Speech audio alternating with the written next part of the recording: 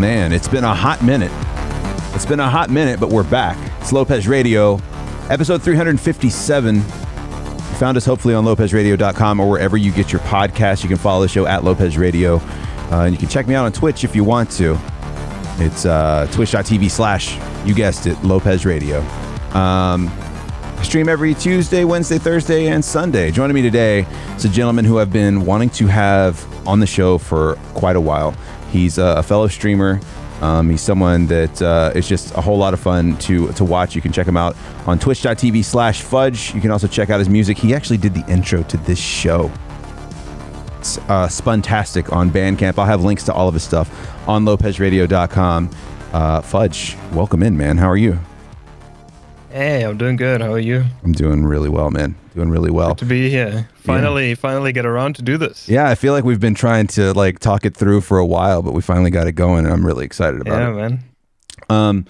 I've been having leading up to this, I was telling you right before we started, I've been trying to run around and get a bunch of shit done at the house and stuff like that, and I've been struggling lately to I thought it was sleep related, but I've been struggling to focus on things and I guess just kind of get my shit in order, I guess is more like it. But I used to take this stuff called Alpha Brain, and it's kind of like a cognitive nootropic, just something that helps you kind of focus. It's all natural stuff. It's nothing that's like a drug or anything like that. But I almost took one before we started, and it's kind of like this stuff you mix into water. And it's kind of peach flavored, and I smelled it and I gagged. For some reason it's making me sick. So I was like, I can't take this. I was literally about to call you, and I was like, I can't take this. I don't know what to do. Have you ever taken anything like a nootropic or any kind of thing for cognitive function? No, not really. There was a time when I was in university, a lot of friends of mine were taking, what's the word of it? The usual drug that you give to people who have ADHD to focus more. Mm-hmm. Adderall. And Adderall, yeah. And friends of mine who were studying with me at the time, they were taking this in order to just, get more shit done. Mm-hmm. And be more focused for a longer period of time, even though they didn't really need it, and there was a whole, almost like a black market going on in our friends group, because it's a bit difficult to get it here in Germany. I don't know how it is in America. But I always refused it, because I thought to myself, if I can't focus without any enhancements of some sorts, then there's something else going on, and I need to figure that shit out first. Yeah.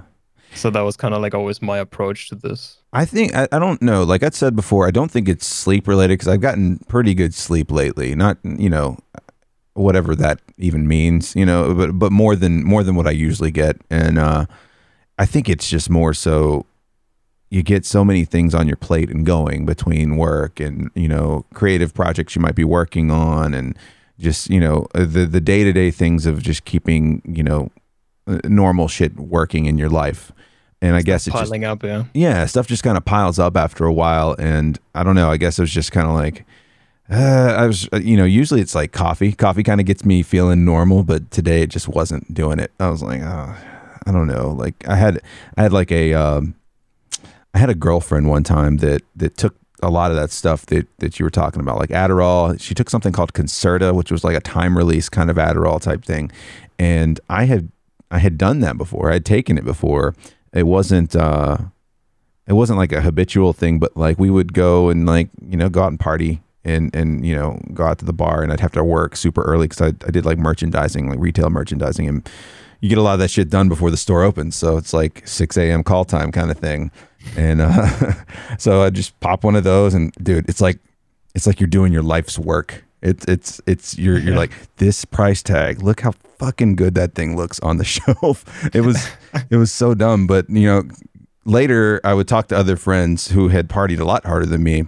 I had never done something like Coke or anything like that, but they were like, it's basically just legal Coke. And I was like, oh, okay, no wonder you feel wonderful when you're on Adderall or something like Concerta, because you're just, I don't know, your brain's just it's firing a mile a minute, but it's also focused on what it's doing. It's really weird. You would think you'd be scattered all over the place, and you're really not.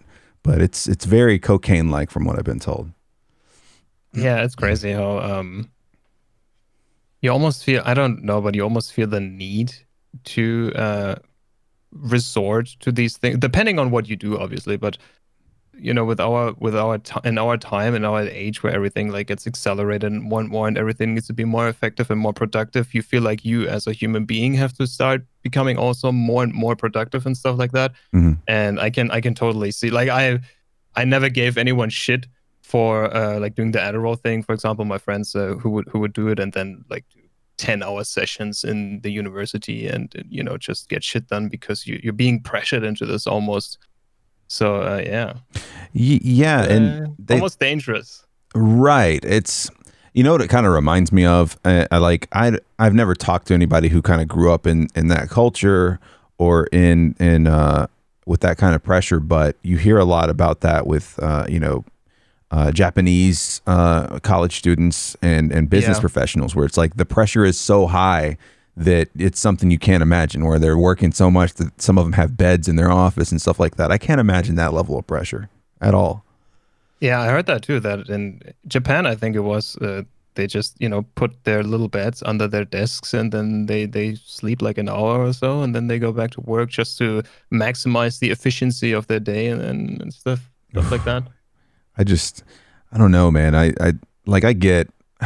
guess it's different when it's like a labor of love. Like when I first was going into radio, and like it had already kind of reached a point, the industry, where it was really tough to even get in the door.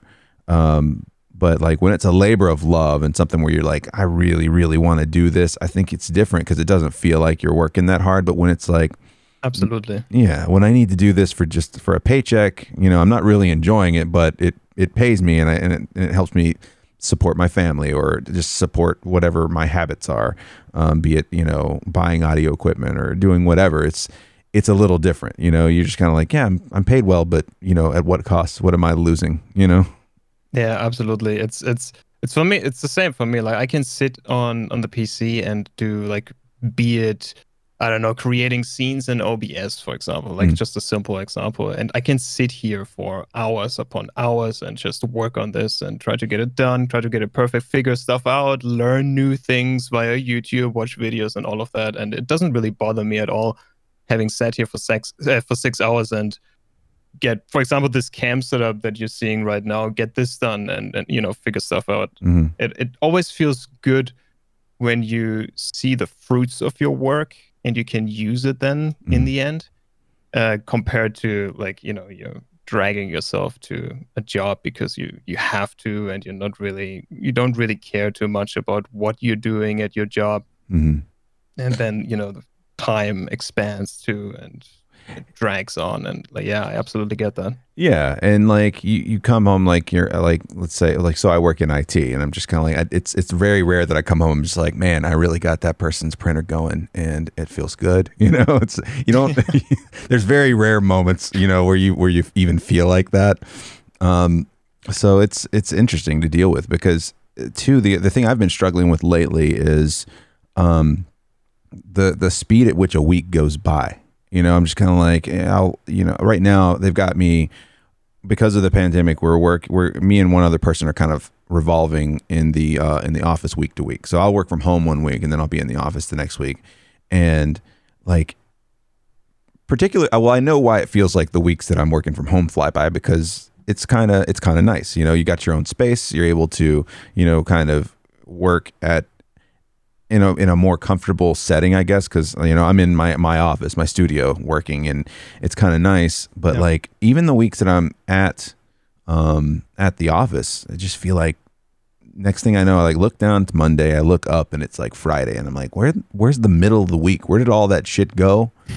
And I think a lot of that has to do with not even the work, but I think that I just kind of pack my evenings with the shit to do as well, and like streaming and stuff like that, and, you know, recording a podcast or whatever I might be doing. Like, So the weeks go by faster for you when you're at work, so when you're going into work, and like slower when you're at home? Probably the opposite. Probably a little faster when I'm at home. But I don't know if that just is a trick on my mind, because I might be sitting in here all day working, and then like if it's a stream day, I move into my stream and I'm still sitting here. You know what I'm saying? Yeah. So maybe it just feels like, but it just feels like almost all the weeks are a little bit of a blur, and I don't know if that's because I'm older and way more cognizant of the time. Because I guess looking back, I've been doing a lot of looking back lately, being very nostalgic about my life, and like I've just been thinking about, wow, that feels like it was yesterday, but that was like 25 years ago. You know, some stuff I'm thinking about, and I don't know. It's just maybe it's that midlife crisis creeping. I don't know. It's weird. Maybe, possibly. I had that feeling the other day when I was looking up when the PlayStation 4 actually released, because PlayStation 5 is coming out, and it was 2013, and I was like, what the fuck? I still remember that day as if it was last week. It's 7 years ago. And then start to think like, oh shit, 2013, that's quite a while. Where did the time go? Well, my brain's just now getting adjusted to the fact that the 90s are like the bulk of the 90s we're moving into. That stuff was 30 years ago. You know what I'm saying? Like, yeah, I'm still in that mindset of like, oh, that was just 20 years ago, you know? And it's not. Like, it's very much so 30 years ago now when you're talking about the 90s. And it's like, it's weird. And I was discussing with the wife last night, because I'm always interested in like, I'm always kind of interested in people's memories and what kind of sticks out in their head when they think of a certain point in their life, right? Like, so I was kind of like, I was just kind of asking her, when you just think about childhood, what do you think about? And she was kind of struggling too. She's like, it was all kind of a blur. And I was like, I can think of like specific things, like very specific, like things that like toys I was playing with or things I was seeing on TV, which my parents were pretty young when they had me, early 20s. And so they were very much still figuring their lives out. You know, I'm thinking about me at 20, and I'm like, man, I'm glad I didn't have a kid at 20. Like, I don't see, I mean, I guess it kind of forces you to grow up, but I do remember, a lot of MTV, a lot of movies that I probably shouldn't have been watching as a kid. But it was just kind of like, that's, yeah. I mean, when I was 21, 22, like I was watching all these crazy movies and into music and stuff like that. So I remember MTV. Yeah. I watched a lot of MTV. Yeah. Really? So was it just kind of a pipeline of what was playing in North America, or did you guys have like your own kind of set of what was playing in Europe? Well, MTV had these shows, right? Like MTV Cribs, for example, is a show that I can remember, and they basically dubbed it, I think. Oh, okay. So you had like, it was the same shows, but it was dubbed in German. Mm-hmm. And I just remember there was a long period of time where we had MTV always running in the background and just, watching music videos and stuff like that. And a specific memory that I have is I was very big into Korn. The band Korn was like one of the first like new metal bands that I really got into. Mm-hmm. And I remember there was an entire day back when VHS was still a thing, and we had like a VHS recorder, and there was an entire day I had my own VHS cassette, and I would have it in my VHS recorder watching MTV all day and just waiting for a Freak on a Leash, the music video from Korn, just so I could record it on the tape. And I was sitting there for hours, but I did get it in the end. Yeah. It's wild because I would do that on the radio with new music that came out. Like I would sit there and I'd call in. I used to bug the shit out of our local DJs up for just random shit. The one that I asked for so much, and it's really embarrassing to think back on it. Not so much embarrassing, but more so my behavior was embarrassing. I would call the radio station every day, a couple of times a day, and request Green Jelly's Three Little Pigs. I don't know if do you remember that song? No, not at all. So apparently Maynard from Tool was involved in this group for a little while. They were Green Jello at first, and then Jello sued them, and they had to change their name to Green Jelly. and it was like kind of like comedic heavy metal. The song, I think their album, the big one, was called Serial Killer, and spelled cereal like the cereal you pour in a bowl and eat kind of thing. Okay.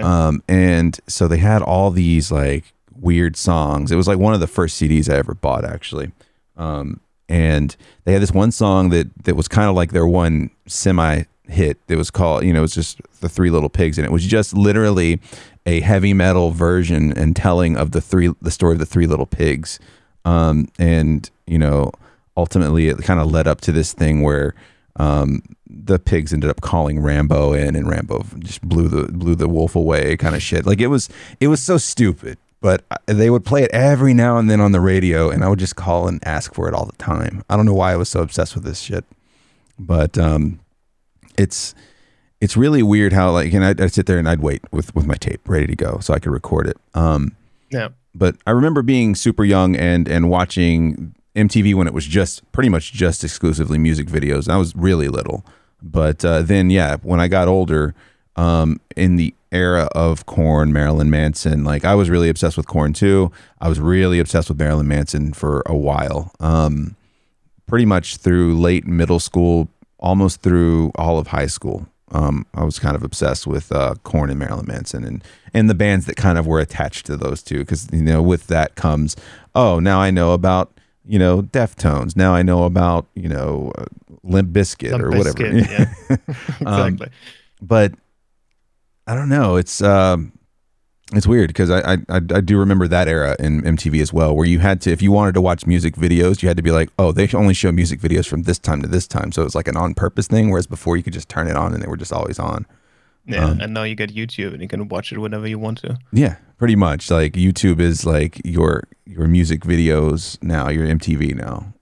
Yeah. Do you remember when you kind of departed like who influenced your listening, like as you were coming up, like when you hit that middle school to high school era, like when you started like finding new music? But do you remember who was like kind of the person or maybe the thing you saw that nudged you in that direction of like Korn or whatever? Absolutely. It was my big brother, actually. My big brother is 5 years older than me. And he started one day listening to Limp Bizkit, actually. And he would have it pumped very loud in his room, and I would just listen to it outside of his room. And I would think to myself, oh man, this is cool. I've never like really heard anything like this before. So I wanted to know, what is this? And then I started to listen a little bit of Limp Bizkit. I think it was the Significant Other album. And then through Limp Bizkit, I actually got to Korn. And then I kind of like started to listen to a lot of Korn with Limp Bizkit in the background, and then with Limp Bizkit and Break Stuff, the song with Break Stuff, and the music video with Eminem in it. Yeah. Led me to Eminem, and then I went over to Eminem, and this is kind of like how this whole music thing got rolling for me, from like new metal over to hip hop, and from hip hop to like beats and all of that stuff.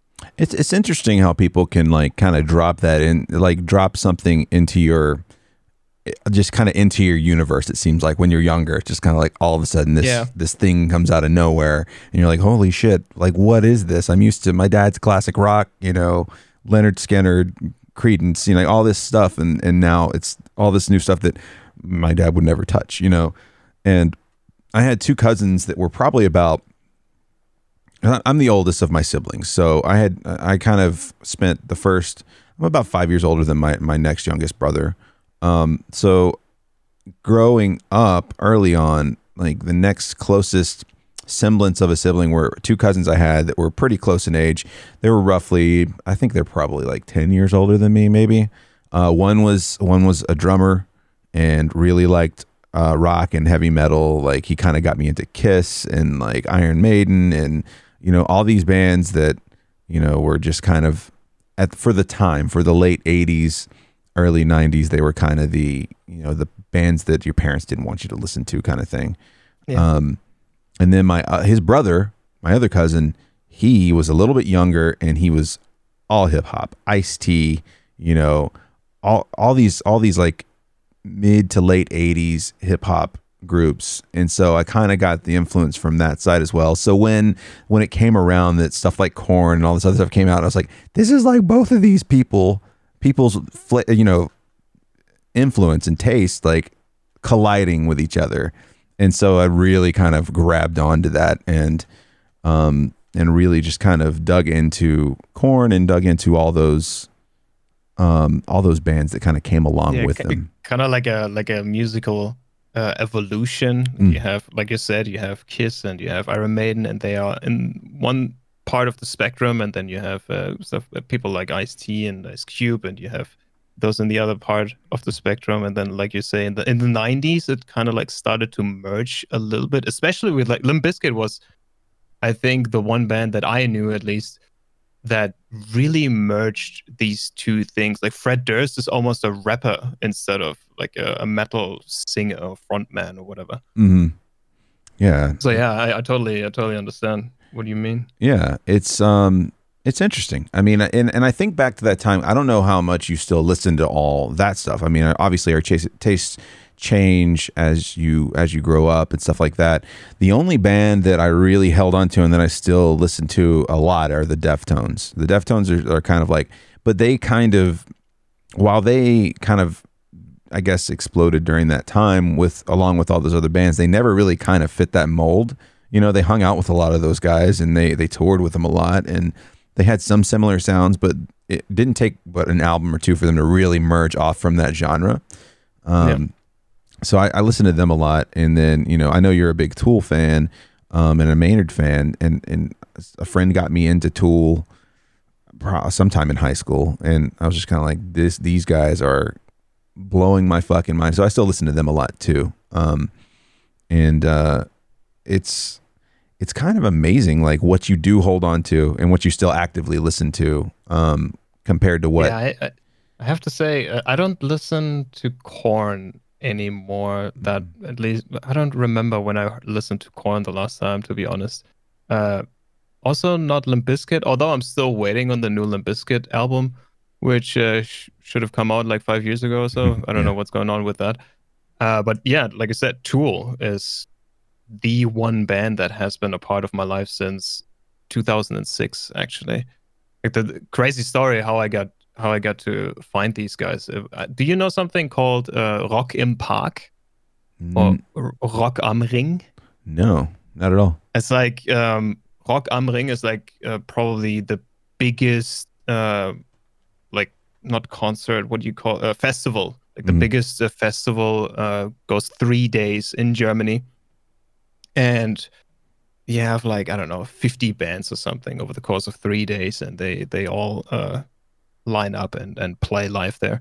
And I was, in 2006, I was at Rock im Park at the time for 1 day because I wanted to see Korn. Korn was playing at that day as like a headliner. And I got to watch Korn, and then after that, I didn't really know what to do, but I didn't like wanted to go home or something, but I paid for the ticket, so, you know, might as well just watch another band or something. And then I found Tool, and Tool was actually playing the same day after Korn, and I just thought to myself, oh, why not? Let's just check him out. And I was standing there, like in the background too, because like I didn't know what that band was, so I don't really go forward and dance around and stuff. I just wanted to look at them and see what they do. And then they start playing Schism, like that the classic Tool track that everyone knows. And it blew me away so much. I needed to know everything about that band from that point forward. And yeah, since 2006, always been a part. Those guys have always been, it's been interesting following them because they've always been really mysterious in the way that they kind of conduct themselves. Like I've found out more, obviously, since the years have gone on. You know, Maynard's been on Joe Rogan a couple times and talked about their process for creating, which sounds chaotic. You know, just like, oh, we'll write something and they'll call me and I'll put some vocals to it. Like it just is the most spaced out creative process. Like there's never a moment where they even get together and they're like almost in the same space, kind of working on things. It almost feels like when you hear Maynard talking about it, it almost feels like he's so detached from that band. Like all three of those are like together, and they are in the band room, and they come up with stuff and they play together. And then once they got something, they call him up, and then he goes in and just records his lines and fucks off again. Yeah, it's almost like it's an afterthought. And I'm like, that's so weird. It's such a gigantic band that sells out every time they go touring, and like, you know, worldwide adoration, you know, and it's just kind of like, for him, it's just kind of like, oh, I guess I'll take a break from making wine and I'll go record some vocals, Exactly, you know, send it over, see what they think. And, you know, it's like this, it's kind of, you know, I was reading a lot about the Deftones. They just had an album come out last month, and it's very similar. So this is the first time they've actually gotten back together to do like the full recording session. Like before, they were kind of doing a similar thing where, you know, two of them would write like a riff and a beat, and they would kind of work on something, and then they'd send it to, you know, to Chino, who's living somewhere else. They're all living in like 3 different parts of the country.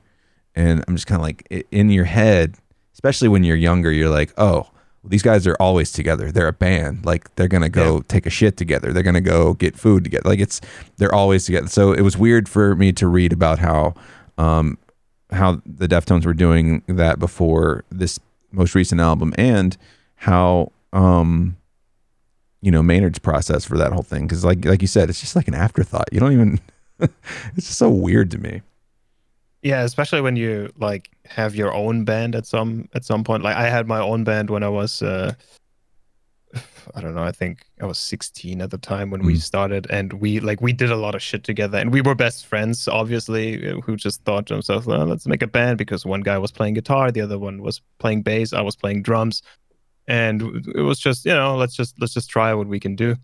Yeah. So yeah, you're together all the time, and you're not just making music. Like you know, you sit around in the band room and you smoke some weed together. You listen to some music, you talk shit, and all of that. So you kind of like project that onto your favorite bands as well. Mm-hmm. And I think they hang out with each other and do everything together. And then I remember one day I watched the Metallica documentary, Some Kind of Monster. I don't know if you've ever seen that. I haven't. I want to.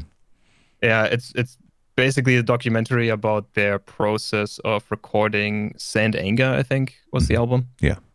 And just to see how broken that band was at some point kind of like opened my eyes a little bit to the fact that, oh yeah, I mean, obviously they're making music together for 10 years. They're not sitting around with each other all the time. Like, you know, it's just natural. It's human.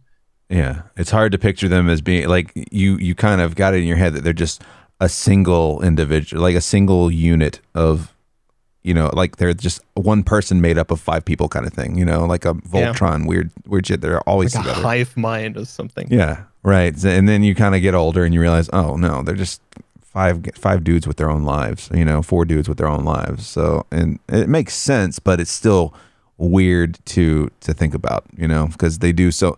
Everything you know about them is them together, you know. So yeah, it's odd. How did you get into drumming? How did I get into drumming? Good question. I was 11 or 12 years old, and I wanted to play an instrument, and I was watching like a school play, or like a school performance of the school that I went to. And I think it was just a bunch of different people playing playing a song on their respective instruments, like, you know, one guy with a guitar playing something and just showing off kind of. And there was one guy who played drums, and I was watching it, I was listening to it, and I thought to myself, yes, that's the instrument that I want to learn. And I was like, yeah, 12 years old at the time. So, you know, ran to my mom and said, yeah, I want to play drums. She's like, yeah, I mean, okay, let's send you to a drum school. And then I just started. I want to play the loudest instrument I could possibly play, Mom. Yeah. Let me pick your brain for a second. That's funny, man. Yeah, it's interesting to me because, like I told you, my cousin is a drummer. Was in several bands. Because we had we had, I don't know how good it is now, but traditionally the town I grew up in, it's a college town, and it had a really good music scene. Like REM is from here, and the B-52s are from here. So a lot of there's a very heavy like indie alternative kind of a scene that was here for a long time. I don't know how prevalent it is now, but I mean they still have like festivals and stuff like that. But he played in a lot of bands through here, and it would always amaze me because I never, and it probably had more so to do with the fact that I just never practiced as a kid, but it just always amazed me like how coordinated a drummer has to be. Like I was always I can't focus on, I talk about focusing on just like getting through the day. Like, so I can't imagine, like, I know it's practice, but like being able to focus on doing 2 or 3 things at once. And it really is. It really is just practice. And I have to admit, I still am an extremely lazy person. Mhm. So I never really practiced that much. So I never really got to be like exceptionally good or anything. Mm-hmm. Especially like the one thing that I noticed is in the years after like I started, and then 12, 13, 14, 15, I would like practice, but I didn't really have like a practical thing I could incorporate what I learned. In other words, like, play with a band and do something like that. And I realized I didn't really progress until I met these other guys, and we started to like, rent a band room and get together and just play a little bit. Mm. And I think I progressed in those few years that we played together so much faster and so much more just by fucking around with them and playing, because I think that's how I learn better and faster, when I can do it with with, at least when it comes to drumming, when I do it with others than just sitting like in the basement or something and just drumming for myself and learning some patterns or something like that. Yeah, I mean, it forces you to stretch a little bit, right? Because now you have to apply it and make it make sense along with other things. Whereas, and my cousins even told me this before, because I would ask them all the time. I was like, man, what, even as a kid, it was just like, well, how do you? I don't understand. Like, I was just kind of expressing my little kid, like not understanding how someone could get so good at something. And he even would say, like, you can only get so far by sitting, like you said, making your own patterns, or even just, replicating what you've heard in your favorite songs and stuff like that. He's like, it's not until you're actually playing with other people that it starts to even change and become your own. Because when you're just sitting in the basement replicating things, you're just replicating something someone else has already done. So yeah, it adds a layer of creativity too, because someone whips out a riff on the guitar, and then you have to start thinking what kind of beat would fit to this. So you add this layer of creativity, and that motivates you to become better, so you can actually play a certain pattern that you have in your head or something like that. Whereas when you have, like, I don't know, a sheet of paper with some notes on it, and you're like, yeah, okay, let's do it. And yeah, so obviously, like I said at the top of the show, you've put out some music under the name Spuntastic on Bandcamp. And one of which we use as kind of a intro outro for the show, and it's amazing. Thank you, by the way.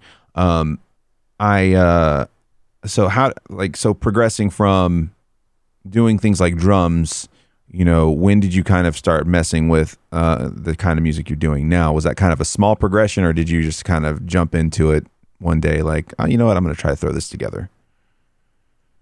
That thing happened. It's funny. My big brother again was a part of that, because he started to fuck around with this production software that I'm using, which is called Reason. Mm-hmm. And he showed it to me one day, and I think he actually like gifted me like a light version of it at my birthday, one of my birthdays. I don't really know when that was. And I started to do like electro, like just classic house or something. Sure. Just trying to fuck around with stuff like that. But Yeah, the main thing was always like the drums. And then one day, as it goes, we all finish high school and we all disperse, uh, throughout the country. Like the one guy is studying there, the other guy is studying there, and you don't really have the chance to get together and, still make music together. So I was thinking, what could I do to keep the creativity kind of like going? Because music is a big part of my life, was a big part of my life back then already. And I still had the software lying around. Mm.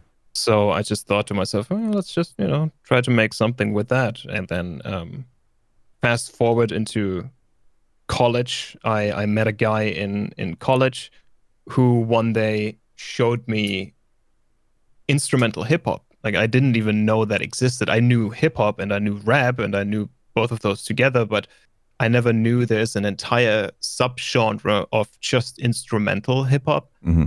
And he showed me one beat one day, and I still remember it was a sunny day, and I was listening to it, and I thought to myself, yes, this is what I want to do.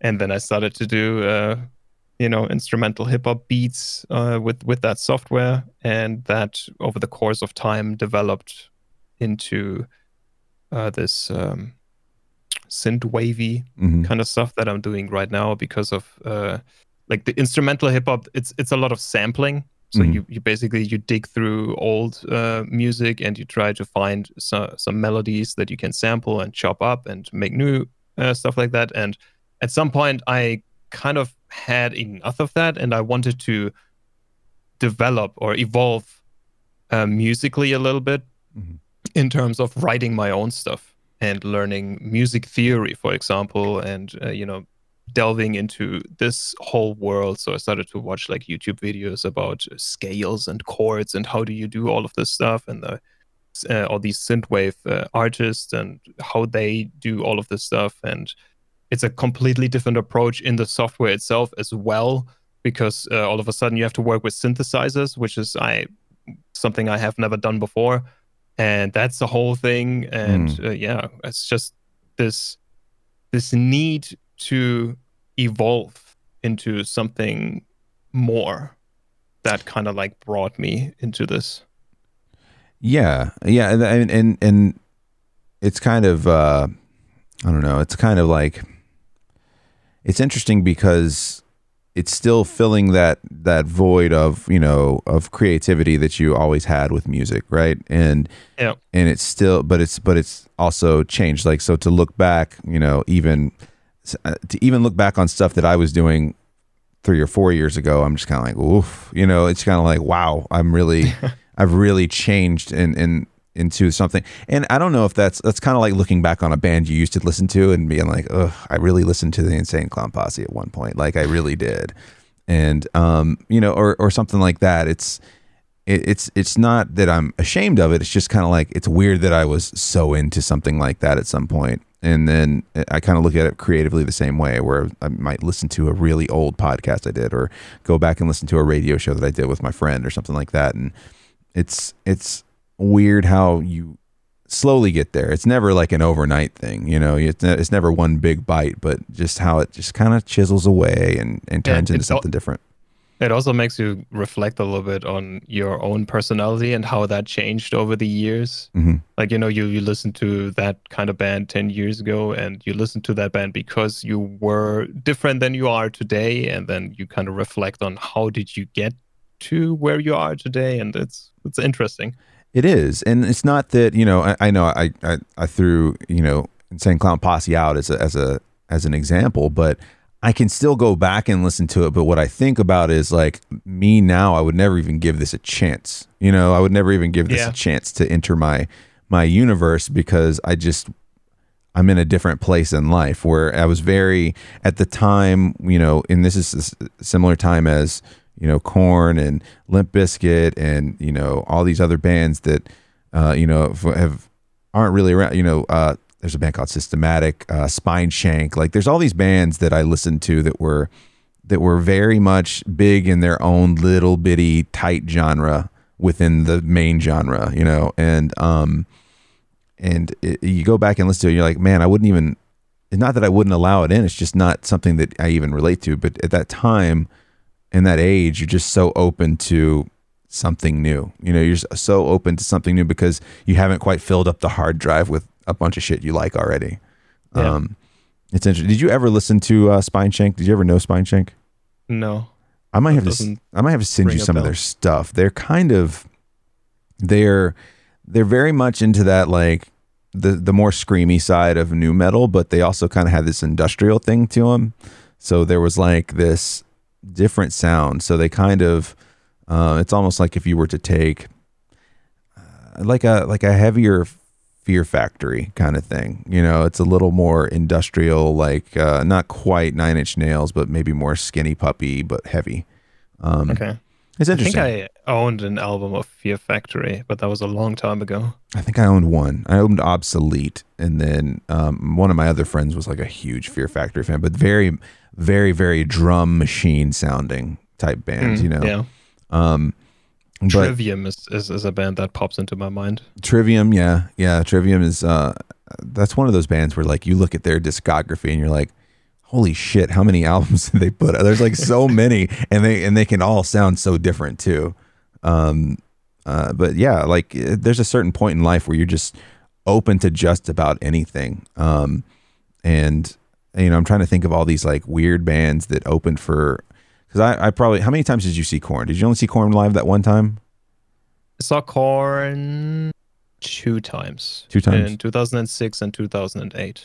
Okay. I think I saw them 4 or 5, something like that. But like I always knew that I was going to go to the show and see a good show with Korn. Like the last time I saw them, I actually went with the wife, and it was at the 20 or maybe it was the 20-year anniversary. I think it was 2016, so it was like the 20-year anniversary of their first album, like the self-titled album. And they played it front to back, which was cool as shit. And then they went through and they played a bunch of other, all their other singles like that after that.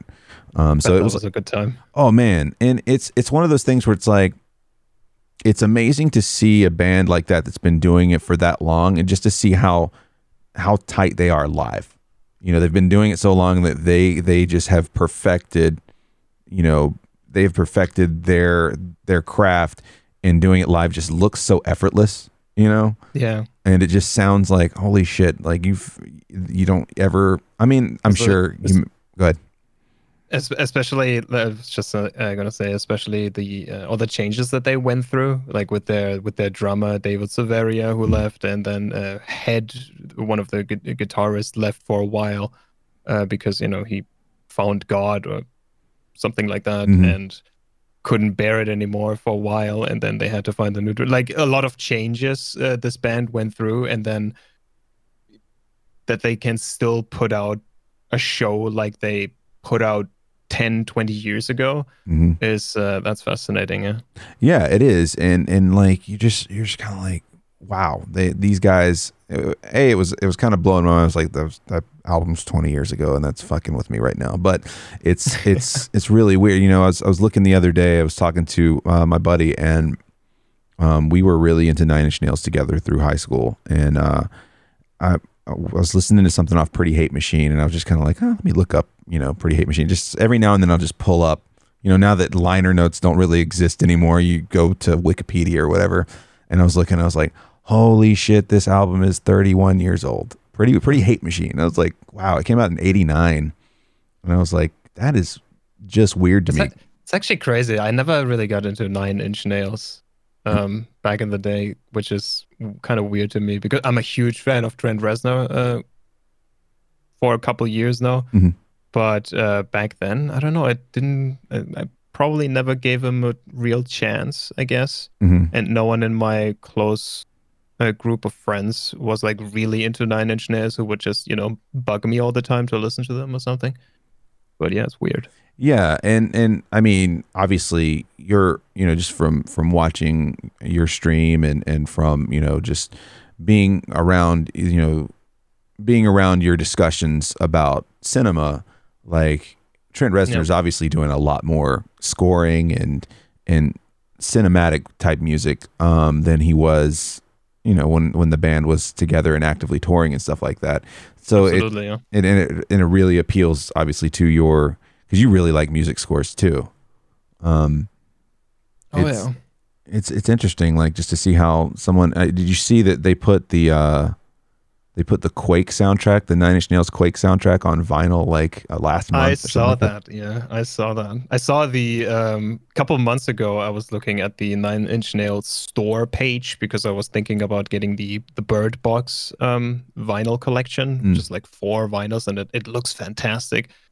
And I saw that the Quake soundtrack was on pre-order for vinyl, and I was like, holy fuck, I want that.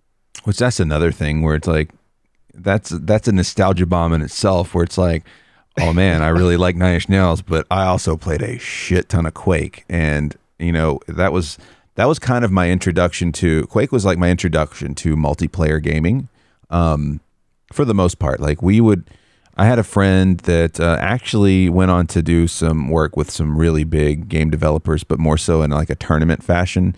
Like he kind of did these underground Street Fighter tournaments, where basically he would just organize the whole thing, and he'd get people that he knew were good at the game together in Atlanta, and they would just have these tournaments. And then he moved out to California and kept doing it, and was just almost like working. It was almost like he was a concert promoter, but it was just for like straight up like fighting tournaments. They have for like Fighter. the arcade machines too. Well, like, they played on arcade machines. I think that he was doing the thing where they set up the huge screen, and then you sat down with your own, whether you wanted to use a controller, if you wanted to use like an arcade stick or whatever, and you kind of brought your own instrument to the battle, kind of thing, you know. So he was kind of doing that thing, kind of as a underground professional esport type thing, and he ended up getting snatched up by Capcom for I don't know if he's still working for them or not, but he was like running some of their social media stuff, and then he kind of like I would talk to him every once in a while. We were like really good friends in middle school. We hung out a lot. We shared a love of professional wrestling together in middle school and into high school, and you know, I haven't heard from him in a while. He kind of ghosted everything. I know he's still working, and he got married and all this stuff, but I don't know. Some people just disappear. But yeah, he was kind of the guy that introduced me to Quake CTF. Back when you had to use, I think it was called GameSpy or Quake Spy, something like that, where you had to use that to connect to network games. And it was my first introduction to, holy shit, you can play like Capture the Flag, which I was obsessed with, or Team Deathmatch. And then that kind of led me into getting with a group of people at school and setting up. We figured out we could install Quake on the computer lab, and we would basically just go in there after school and 3 hours of LAN party basically every day. Yeah, we used to do that with Quake 3 Arena. We would like hang out at a friend's house, everyone with their PCs, with their old ass PCs, and just try to get a LAN going.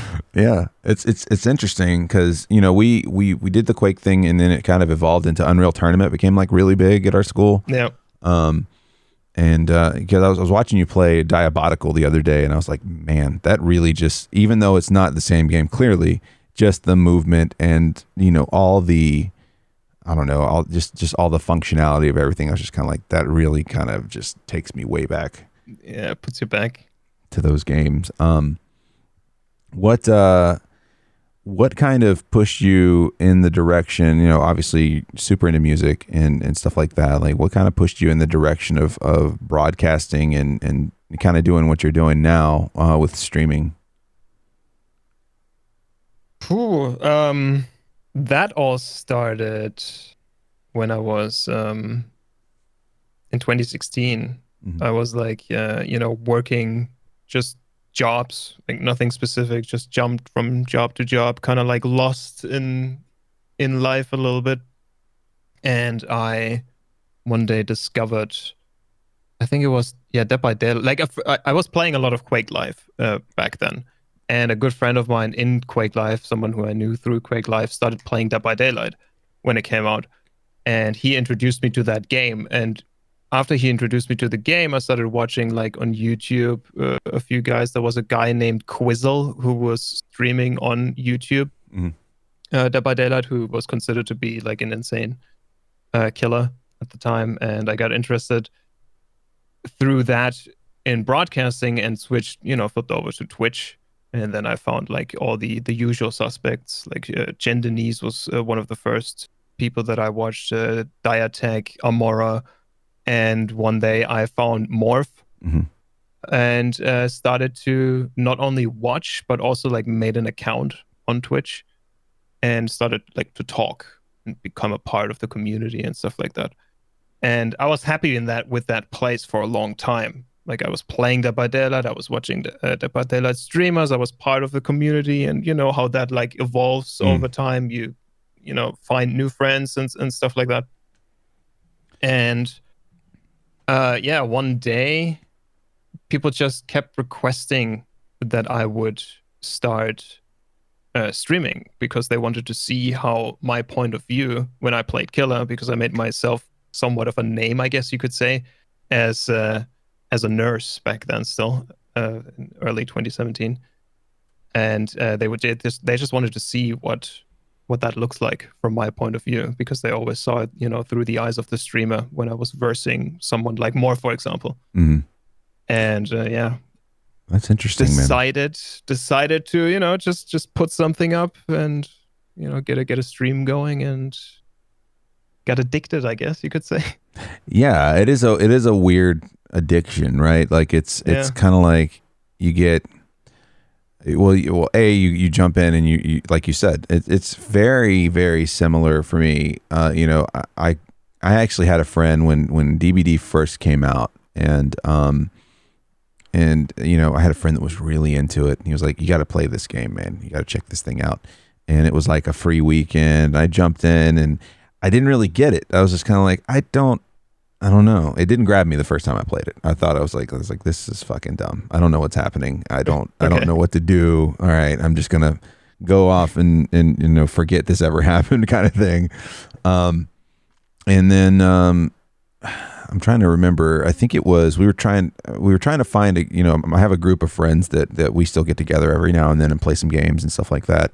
And we were trying to find something we could play, and I guess Friday the 13th was kind of big at the moment. Like it had just come out, and people seemed to be enjoying it. And my friend was like, "Hey, what do you think about maybe us getting Friday the 13th and all playing it together?" I was like, I mean, maybe. I don't know how it's gonna play. Like I would watch a couple things on YouTube. He's like, "Hey, this guy's playing it right now, so go check it out and just see what you think, and maybe we can all just get it and play."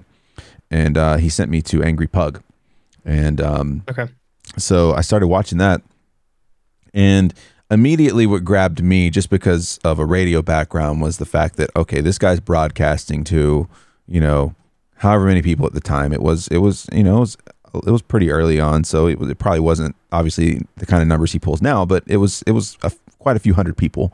And I was like, this is pretty amazing. Like it was interesting. I was mostly checking out the game content, and then I just kind of got sucked in by the Pug being the host and being the person he is when he plays games and stuff like that. And I was like, this is really interesting. So a lot of people had already known him as a DBD person at the time, and I had no clue. And I was just kind of like, all right, well, I'm just going to watch this guy. And he was the first person I subscribed to. And I was like, all right, well, this is cool. And then he kind of got tired of it Friday the 13th, and then he went back to Dead by Daylight. And I was kind of like, oh shit, man, I did not have a good time with this game. But then I actually watched someone play the game. Rather than, you ever get into a new game or into something new and someone's trying to explain it to you while you're trying to learn it.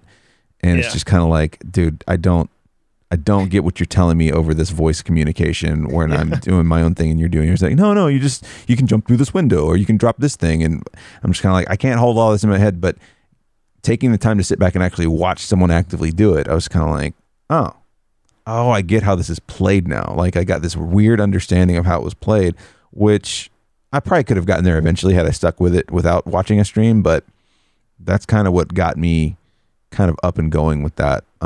It's that visual aspect that you have with streaming too. Yeah. And like he's not necessarily sitting there and explaining it to his community. Like he's trying to be an entertainer, obviously, but you pick up on it. Yeah. Like slowly. It's kind of like when I watch you play Hunt Showdown, for example. When I first watched it, I zero clue what's going on, but you just keep watching. And I never really asked you, could you explain the game to me, or something like that, or you never tried. And I would just watch and watch, and after a couple of hours you start to like grasp it, because you have the visual and you see like patterns of things that the streamer does and stuff, and you pick up on it quite quickly. Yeah. And for something about that was just super appealing to me. Just the broadcast aspect of it. And I started kind of messing with it. I had streamed though before that, but it wasn't with the same intention, if that makes any sense. Like I had basically on my Facebook account, I had streamed myself playing Doom 2016. And okay.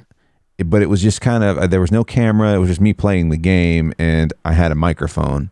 And I was just kind of like, because I was already recording my podcast, so I kind of had the equipment to do the audio side of things easily. And I just kind of did that, but that didn't grab me in the same way. I was just kind of like, I'm just bored, and I want something to do, and I want to talk into a microphone. And then I actually, I think the first thing I was actually streaming for a little while on Twitch was PUBG, which I sucked at. It was horrible, terrible. And then I got into Dead by Daylight, and that kind of got me, like you said before, once you kind of get into that community, it's such a shared passion for the same game. It's just such a weird collection of people, like all from different backgrounds, but they all have this one thing they love doing. Yeah, it's funny because you say you had streamed before, but like with a different intention. I think it really is. If I wouldn't have been part of a community before I started, I don't think I would have stuck with it. Yeah. Because you don't really stream because you desperately just want to play the game, like solely out of that reason, and you kind of stream because of I don't know, it's like somewhat of a community feeling, I guess. The interaction. It's almost like opening up your house for a few friends to come over and just watch you play a game, and just talk shit with them and have some fun. Yeah, I think that's the more addictive side of it, right? Where it's just kind of like, there's these people now that I look forward to seeing when I turn on the stream, where I'm like, oh, well, I know I'm going to see, at least this handful of people, whether a lot of people show up or not, I know I'm going to at least see so-and-so, or at least going to, someone's going to pop in and say hi. It's kind of like just going to, I don't know, I'm trying to think of an equivalent where it's like, I don't know, maybe when you're in college and there's just like a communal area where everybody kind of goes and hangs out, like a quad of some sort, where you're like, oh, old like fucking Larry's recreational room or something. Right. Just somewhere you've gotten used to going, and you're like, okay, the usual suspect. You're kind of almost like, I've been like kind of telling people who don't understand what Twitch is, I'm like, it's kind of like going to a bar, kind of going to a bar, and like you've got your usuals that are there, and sometimes they are there and sometimes they're not, and and then you kind of start to get to know, like I've gotten to know you and the people that hang out in your place, and I've gotten to know like Curdy and the people that hang out at her place. So it's just kind of like you've got these little bars set up in this virtual town where you can pop in because you're gonna know somebody there. It's such a weird thing, but I think that's more the draw, obviously, than the game, because you can fire up a video game at any time, and just kind of dick around, but you're not exactly going to be talking to yourself, and talking about life and stuff like that. And I know with you, it's kind of, especially over the past year, like I think it has for a lot of people we know, because Dead by Daylight's kind of longer in the tooth for a game. It's like, what, 4 years old now? A little over 4 years old? A little over 4 years, I think, yeah. And I think a lot of people are just, regardless of how you feel about the game, I think it just, at some point, things run their natural course, and you just want to do something different. You want to check something else out. I know you've been doing a lot more just chatting and, kind of hanging out and just literally enjoying, it seems like at least enjoying the community, because at some point you show up, like obviously I was first brought over to you, I think, from a Morph raid. And, I stuck around because I was like, I want to see this guy play killer, because I wasn't playing much killer either. And then at some point, you start sticking for the broadcaster more so than you do for the game anymore. Like there's some switch where you're kind of like, I'm watching this guy for this game. All right, because that's what he plays. He mains it. I don't know anything about him, but he's playing a game I know and like. And then at some point it becomes, all right, well, I don't really care what he's playing. I'm going to show up because I know it's a fun hang kind of thing. And how has, like, you seem like you've been enjoying the just chatting stuff. I've been doing more of that as well, just because that kind of leans more into my background of what I've enjoyed before streaming. Has that been kind of a cool transition, or is it just kind of like you're just kind of flowing with it? It wasn't really a conscious decision I made, to be fair. I don't really know. I don't really have like a perfect answer for that. It's just I'm like flowing with it. You know, I'm kind of like started doing whatever I want to do. And I tried the whole chatting thing for the first time because I had like this new scene set up with and this new camera. Like this whole camera thing is completely new, and I just wanted to dig around with it, try it out. And I took a break for like 3 months off of Twitch, and when I came back, I didn't want to like fire up DBD or a game or something and play for like quote unquote coming back to Twitch or something. I wanted to start streaming and hang out and talk to the people that would come by, and that's when I like started to realize, holy fuck, this is really fun. Like just sitting here and talking, doing nothing else. I mean, maybe watch a trailer on YouTube and talk about film or whatever. And that's kind of like how that came, I guess. But you could say that I started to experiment more because there was a time, especially like in 2017, 2018, around that period, where like when you start out, you almost feel like pressured into playing the game that people know you for. Because like you said, like people start watching you for the game, but it takes a while for you to start watching someone because of the personality. And there was a big period a long period where I would just think, no, I have to play Dead by Daylight. I can't really like do anything else. So, and I kind of like overcame this right now, I'd say. It's a pretty good feeling, because I think that anybody who plays one game as their quote unquote main kind of goes through this where it's like, I have to play this. That's why people show, like you kind of get in your head about it. Because when I started breaking away from DBD, it was kind of like a small here and there. I would play something different, or I started with just setting up one night. I was like, all right, this night's going to be variety, so don't come expecting DBD. Kind of set up the precedent. Yep. But I think a lot of people do feel trapped by their game. I think, and a lot of people don't know how to deal with it because they do want that interaction, and some people don't like that feeling when they look over. If you're a number watcher, I'm not a number watcher, thankfully. I used to be. No, me neither. If you do look over, there's a lot of people who you can tell they're not having a good time because they're too concerned about their number. And that, I've talked to like Ape Fist about this before, and it's being trapped feels very real, Absolutely. It also depends on, I guess, the size of your channel. Like I keep thinking to myself, I'm almost kind of lucky to not be a guy who has like, I don't know, 500 people sitting in his Dead by Daylight streams or something, because it gives me a certain freedom to say, fuck it, I don't want to play Dead by Daylight right now. I'm not in the mood. I'm just going to fire up something else. And even if I tank in numbers, it's not going to break my neck, so to speak. Right. Yeah, it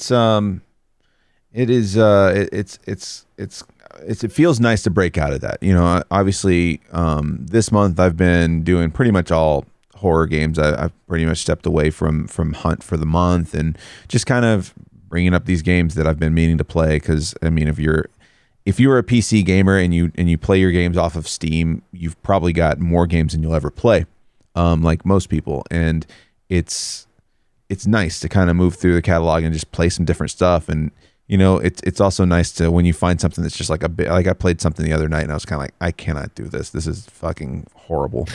And so we just changed games. When there's not an expectation or a perceived expectation, it feels a lot better. I did someone, leading up to this, because I was pretty excited about it. I did ask some people to, because this question relates to what we're talking about. I did ask some people like, oh, you got any questions? You want me to kind of run by or whatever? So someone we know, goes by the name Simply So. He had a question, and it's a pretty interesting one. It's a little more thought out than a lot of people were just asking just random weird questions, but we'll get to those in a bit. He says, live streaming still being a relatively new form of entertainment, many people both inside and outside the platform may not understand the struggles and obstacles streamers may experience. I constantly see streamers who seem, quote, trapped playing the same game for months and years on end to appease their audience or to make ends meet. I'm no psychologist, but I think this potentially could lead to a serious burnout and possibly mental health issues in some cases. With this in mind, and this is his question, did you at any point feel forced to play a certain game like DBD? If so, what was your mentality towards it? Did it feel more like a job, or did you still feel like I'm only playing video games, it doesn't matter, etc.? No, absolutely. Yes. So first of all, yes, I did. Mm-hmm. Like I said before, like 2017, 2018 was like the time period where I felt I have to, because like you said, a lot of people knew me from and also came over from Morph's channel. Mm-hmm. Back then, like, used to host me for like these big numbers, and you would think, fuck yeah, I have to play Dead by Daylight because that's why people are here. That's what people want to see. That's why people know me, more or less. Mm-hmm. And it did feel more like a job at that point. Still a good job, I guess you could say. Like I keep remembering that quote from Be Real from Cypress Hill. He once said in an interview, being a rapper or what they do is great, but it's still a job. Yeah.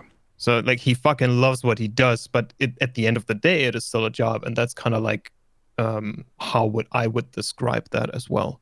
Okay. So yeah, for sure. Yeah, I think, and you can see it happen to people too. There will be these waves. I mean, I know you don't do a whole lot of social media, but there will be these waves on Twitter.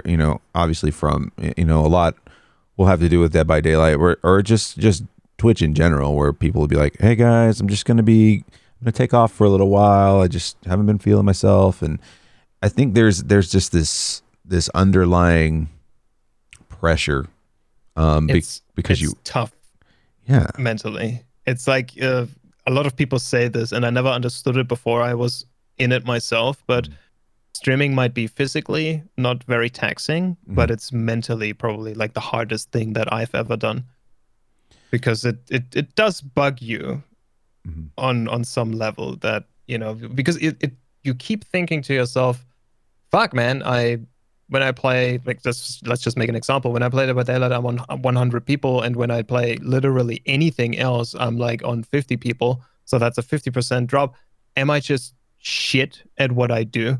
Like, am I just a shitty broadcaster, and people just come to watch a game, and they just come here because they got recommended by someone else, and not because they actually enjoy me playing the game and my commentary? So you kind of like, it's very easy to fall into this self-deprecation, if you will. Yeah. And, go down a spiral almost. And it's tough too when obviously you're clearly a creative, you like to create things, and be it music, be it streaming, whatever it might be. And I've always kind of felt like this too, because I've got, knowing a lot of people who podcast and knowing a lot of people who stream, there is, and I've told plenty of people, like, you're always going to be your own worst critic anyway, and no matter what you're doing. Yeah. So it kind of like amplifies it, because you're just kind of like, now you're just, do do I suck? Like, I already feel like I suck because, just because I've always felt I'm always way more critical of my work than I am about other people's, creation and stuff. And I think that's absolutely. a natural thing to feel, is like you spend all this time on something, and you know this, especially with like anything you're working on audio wise. Like, I've listened to this like 25 times and it just sounds like blur now. Like, it just sounds like nothing to me, because I've said, it's just like saying the same word over and over again. It loses its meaning. I think that it's that combined with the fact that you're seeing like, okay, now I have 50% less people in here, and I feel it gets to you, and that's what made me honestly turn off the numbers, because I was just kind of like, why am I looking at this? I don't need to see it. I don't even look at my performance anymore. I'm just kind of like, if people show up, they show up, and if they don't, then fine. And I think there's an added pressure, especially for people who do this as a living. Like, I've talked to, I brought up Ape Fist, but we've talked about it before. Me and him, we love doing it, but at the same time, it's not what pays our bills. So I got to imagine the pressure is tenfold on someone who uses it to pay their bills. Yeah, sure. Also, if you keep thinking, most broadcasters are like maybe in their mid to late 20s, maybe early to mid 30s. Mm-hmm. And I mean, they're not stupid. They know this has an expiration date for them as well. Like, you don't want to sit here and stream when you're 60 or something, and, for a living still, at least. Mm-hmm. So there is, at least I think, there is also this added time pressure. Like, you have to, if you don't want to do anything else after this gig, then you have to make a certain amount in these couple years or a decade or however long you set yourself, so you're like financially safe at the end of it. Yeah. When it, like, inevitably it just drifts away. Yeah, and there's I think that adds to it. Yeah, and there's a misconception for a lot of people that, and I'm sure that you've heard from people where they're kind of like, well, you're a partner, so you're doing great, right? And it's just kind of like, no, that's not how it works. No, I'm doing horrible. But like, there are those folks who do what I like to call undeniable numbers. Like, it's like, this person's undeniably going to be fine for the rest of their life. The people like a Co Carnage or a Tim the Tatman, where there's like, 30,000 people on a Thursday just chilling in his chat. Like, it's okay. All right, then you're probably going to be fine. But it's like any other form of entertainment. There's going to be the ones that make it and make it big. And then there's everyone else, there's everyone else at all different levels. And there, for a lot of people, there is a time limit. At some point, you're just not gonna. You have to really be able to adapt to keep relating to people and changing it up and stuff like that. And there are people out there that are really good at doing that. But at some point, the candle burns out. It just does. So it's always interesting to see people kind of. I don't want to say it's interesting to see people struggle, but it's always interesting for me to see how people deal with that as they hit those different layers of their streaming career. So, he also said, lastly, with life struggles outside of streaming, when life struggles outside of streaming intertwine with struggles of streaming, what have you done to cope with this? And if you go back in time, would there be anything you would do differently with streaming? That's a tough question. It's deep. He got deep on us. Yeah, that's very deep. Struggles outside. Yeah. I mean, that's the thing about streaming, right? There is a certain, like, people realize when you're having a tough time, even like just mentally a tough time, when you're having a bad day, even though you're trying to like fake it a little bit, like it always breaks through a little bit. I don't really know. I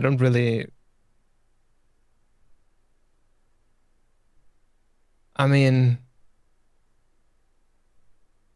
I never really did the whole, I tried to fake everything route, like when let's just say something happened in my real life, and I'm a very private person, so Sure. like that I don't like to speak too much about my personal life and my privacy and stuff like that. So Yeah. I try to keep it to myself, but I never really try to fake happiness, if you will, Mm-hmm. and just be like, no, everything is fine. Like I try to stay real. So when it comes to the question how to deal with real life struggles and then streaming, you kind of intertwine it in a way. Like you let people know it is kind of a rough day, but you're trying to make the best out of it with them, or in a way. Or when it comes to the chatting thing, like, just talking about real life struggles, for example. Like you're not just chatting and talk about happy things, but what are the problems of what kind of problems do you have right now? What kind of problems does this person have? And you're just trying to talk it out, basically. Yeah, and that kind of and when people share, like, it's amazing. And I know, I know that you've definitely dealt with this. It's amazing how much you learn about the people who come to hang out, like just slowly over time. Like I used to watch this weird documentary show called Locked Up, and they would just go in and interview people that work in prisons and people who were incarcerated and stuff like that. And it's amazing how much a prisoner can learn about someone who works at the prison just by a little information here, a little information there. I like going to your channel for a while. Like I figured out, oh, we've got similar tastes in movies, based off of the bands you bring up and the music you talk about. Like we've got some similar tastes in bands and music. Like you just learn these things, but it also works the other way around. Like someone comes in, they're having a bad day, or I've got this test coming up, or I've applied for a job and I've got an interview tomorrow. And you just start like piecing together like all these people you've never met in real life. You just start piecing together these little lives that you're seeing, and you start to sympathize with them as well. Yeah. Like I know people who like, for example, they hate their current job, right? And you just feel for them because you've been in that situation before, or I have been in that situation before, and you just know how it feels. And then you start sympathizing and have empathy with people you've never met, but you just hear these stories from them through the internet. Right. And then like that could jumpstart something that you could, if it's something that you're willing to share, like, like that could jumpstart a story. They're like, oh, well, I was in this situation one time where, I was kind of doing this, and, this is how I got through it, or this is kind of how I approached it, at least. It's interesting. I know you mentioned like you're a very private person, and that's kind of like, it's kind of like part of your Twitch personality to me, it's kind of like this, it's this partial mystery. Like we're getting to know this guy kind of, but not really. And is there anything that's been surprisingly hard or easy about that? With since you've been streaming, where it's like, this is like, I'm able to manage this pretty easily, or have you had like any challenges where you're like, shit, I don't want to give too much away, There certainly have been situations where I had to stop myself from saying too much. Like I was in the flow, how I sometimes like get just into the flow. Like I kind of like look off screen onto my wall and just talk because I just have like a train of thought going on a certain subject or something. Mm-hmm. And then, as you say, sometimes you relate it to personal stories. And yeah, there certainly have been situations where I wanted to say something, but in my brain, I stopped myself. I was, no, hold on. You're like revealing a little bit too much, but it doesn't happen that often. So it's relatively easy, actually, to keep things to myself. And I think the challenge is rather the realization that it works against me on a let's say on a professional level, because I think people want to relate, especially on a platform like Twitch. People want to relate to someone. People want to see someone, and it's easier to relate to a person when they can see the person and know what they look like, and age, gender, whatever else there is. So I'd say that would be the biggest challenge, that I'm just not relatable as an individual. But then again, I have to say I don't want to be relatable as an individual. I want to be this abstract figure that you don't know anything about other than my voice and, the little bits and pieces that I give you. Yeah. So, balancing that, I guess, would be the biggest challenge, I'd say. Yeah, it's always interesting to see the approach that people take that do a no cam stream, because it's much different. Like there's like even just so I obviously I use a camera, but there's some nights where I'm just kind of like, you know what, I'm not doing a camera tonight. I just feel like shit. I want the room to be dark. I don't want lights in my face, and I just want to just chill out and play some games and talk shit. And it's just there's such a different level of being on your game kind of thing. You can be so much more relaxed, not having to worry about, okay, am I making a stupid face? Does it matter? Does it matter what t-shirt I'm wearing? Like any of that stuff. Like there's a whole list of considerations that are just out of the mix now that you're not turning the camera on tonight. So it's always interesting to me to see streamers that are just kind of like, no. It kind of like, honestly, I kind of like it a little more when people can pull it off, because it really reminds me of growing up. And we grew up in the middle of nowhere, so we didn't have like I don't think we had like cable TV. So we had cable TV growing up, and then like when I reached about 10 years old, we moved out into the middle of nowhere where we didn't have cable TV. And so all I had was the radio. So all I heard was people's voices, and there was no visual to it. And it kind of reminds me of that, where it's just kind of like, this is kind of cool. This person's able to hold a crowd, or hold a group of people to hang out and, with conversation alone. And to me, it's more impressive because you don't have the cheesing at the camera to rely on, where like something happens and you're like, what the fuck was that? Kind of that look on your face. So you have to kind of be able to theater of the mind things a little more. Absolutely. That's how I looked at it always. So it is absolutely easier on your mind when you don't have a cam on, because you can basically do whatever you want. Like you could sit there naked if you want to. Sure. And don't have to worry about anything. But it is absolutely more difficult to be funny.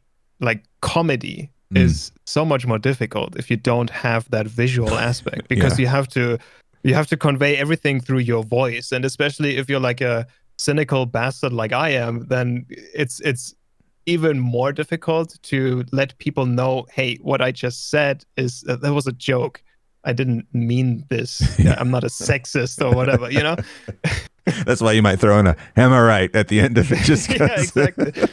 You have to come up with a few things so people, especially someone who just comes into the stream, let's say a new person, and they don't know anything about you, and then you just make like a sexist remark as a joke or something, they would immediately go like, "What the fuck is this person?"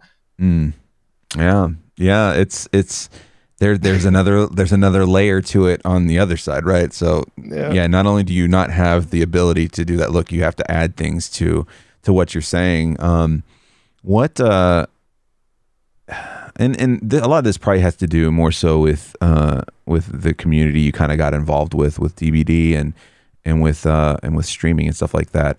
Was that the main driving force for being like, I'm gonna do my stream in English and not German or something like that? There's two main things. The first one was obviously a bigger crowd. I can reach more people, and the friends that I made by being involved in these communities before streaming, they were all across the world, so we always talked English with each other. So I didn't want to alienate anyone by starting to stream and just doing it in German, because obviously most of the people that I got to know, they can't speak or understand German. Yeah. So that was the first thing. And the second thing is that I like the language much more than I like my native language, to be honest with you. Yeah. It's, do you feel like, so you've been, at this for, 4+ years. Do you feel like, have you noticed your improvement in English? I'd say, yeah. Yeah. I would say so. That's interesting.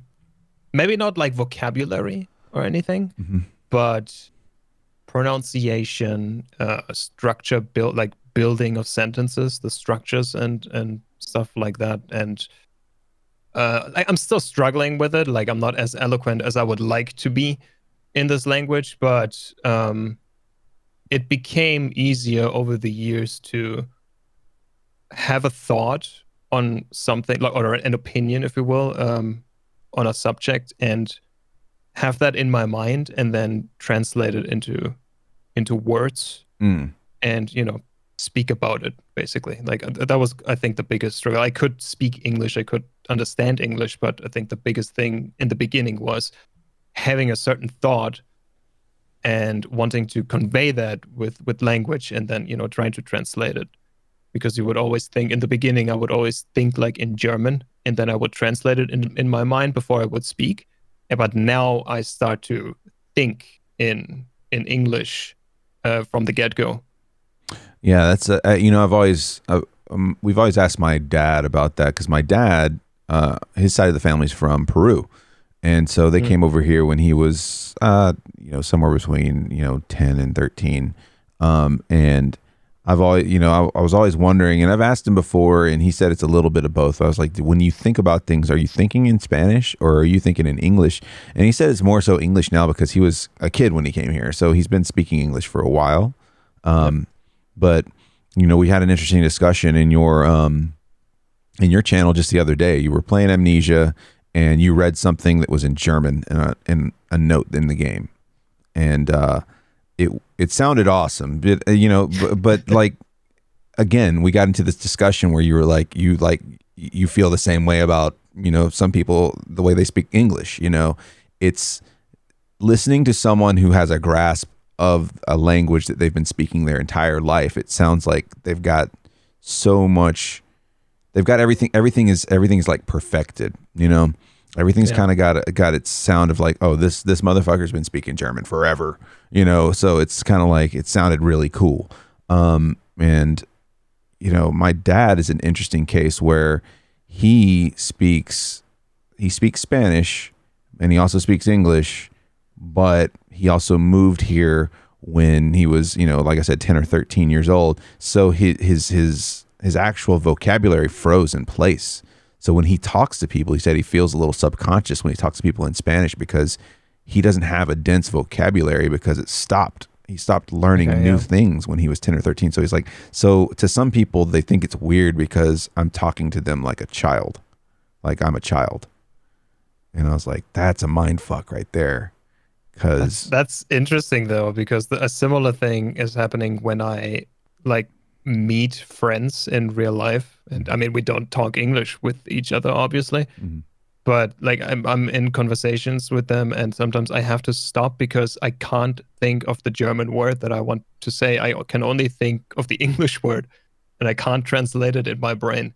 So I'm like, I've became less eloquent in German by doing streaming, or hanging around on Twitch, and being entirely English or exclusively English. Yeah, and I guess on a day-to-day basis, since you do quite a bit of streaming, I mean, would you think that you probably speak way more English than you do German anymore? Yeah. I even talk to myself in English during the day. Wow. Like, when I walk around in the apartment and do stuff, clean or something. Wow, that's kind of neat. Did you? I know it's very different over in Europe, because the one time I've been to Europe, we went to Spain, and I was dreading it because I don't speak any Spanish at all, and I was like, oh, this is gonna be fucking great. I look like I should. I don't. But we would go into shops, and we'd go into places, and people were like really excited to find out that we only spoke English, and because they learned English in school, and so they were excited to get to use their English. So was that something? Did you just learn English in through grade school, or is that kind of more of a university thing? I learned English in, I think you would say high school. 5th grade throughout 13th grade. which I guess is because of the history of this country. Like if we think World War II and then the Allies and, Americans coming over. So yeah, learned English. We learned English in school pretty early on, but it's very basic. So the real learning effect comes from, at least for me, from watching films mainly and listening to music and like watching films in the original language. Like at some point in my life, I started, I think around like 16, 17 years old, I started watching films not with the dub versions anymore, but like in the original, but with English subtitles. Okay. So I would listen to it and I would read it at the same time, and that had a huge effect on my English. Okay. Yeah, it makes sense. I mean, it's kind of if you don't use it, you lose it type of thing, right? Where it's like, exactly, yeah. The more you do it, because that's how we learn language growing up as a kid. It's just like you're communicating with your parents, you're communicating with other family members or friends and stuff like that, and you're just kind of like, eventually things just start making sense. I think a lot of people get stuck, and this can be with anything even outside of language. A lot of people kind of get stuck on this. Look at all this shit I have to learn. Like, there's no way I can learn it all at once. It's like, no one learns it all at once. Like, it's just, there's only, there's only a time where you only know 5 words as a kid. It's like, that's where you start and you just kind of build it up. So I think that probably holds a lot of people back. And that, like, as far as learning a new language, and as you get older, there's just more shit going on. So, and I'm not going to find anybody on a regular basis to speak Spanish with. So when do I get to practice that? Yeah, it really is the best when you start as early as you can. I remember good friends of my parents. Mm-hmm. Excuse me. Good friends of my parents it was a couple, and the guy was from Germany and was actually a teacher, a German teacher. And the woman was, like, his wife was from England, and they have 2 children, 2 daughters. And they started from the beginning. The mother would talk English with them, and the father would talk German with them. And I got to know them. I don't know. I think the oldest daughter was around maybe 10, 11 years old or something when I met them for the first time. And she could speak fluently German and fluently English, and it blew my mind seeing like this 10-year-old girl speaking 2 languages fluently, and that's really crazy. So yeah, the earlier the better. Yeah, I told you when we were having that discussion in your chat, I was talking about one of my siblings, my sister. She learned German mostly in high school. But she picked up on it really, really well. And we had a German exchange student, and she went over to Germany for her, part of her last year of high school as an exchange student. And it's weird because when I do hear her, when she will rarely talk German with someone she knows, it's just kind of like, it still sounds weird because it's still my sister's voice that I'm used to hearing say English, so. It's interesting, and we were talking about, how a person that learns it later, like you were saying, like English speakers tend to round words off, whereas in German you guys tend to, what did you say, like edge it out more so? Yeah, our language is more like it has more edges, or at least that's the way I perceive it. Like whenever I hear, let's say, an American that can speak fluently German, I'm pretty sure I could hear it that they are actually American and they're just speaking German, because it's a certain tone. It's almost like when someone listens to me and says, "Yeah, I can hear your German accent." That's kind of like what it is. Okay. Yeah. It's just, the other way around, obviously. Yeah, we love to shorten words. I mean, we love like, so instead of rounding off, we like to rounding off. It's like, it's more of a just dropping things off. And me being from the southern United States, it's like a whole nother level of that too, where it's you're combining words. It gets weird. It gets really weird. I was trying to think there. I was reading an article the other day. Because you brought up college a couple times, and this is in North America. I was reading an article in the Atlantic by Ian Bogost, I think is how he says it, but the name of the article was "America Will Sacrifice Anything for the College Experience," and they're basically relating it to COVID and coronavirus and all that stuff, and how we've had to change kind of the way we do things in order to just kind of have some semblance of whatever we can do normal shit out in the world. And a lot of what's changed with grade school and with colleges and stuff like that is the fact that a lot of it turned into more of distance learning. It turned into a lot more online stuff. And he was basically talking about how it kind of brought to light, and it was kind of a shocker for parents and students and more so for the colleges, where it's like the education alone isn't worth the price tag. Because they're not getting the experiences that come along with that education.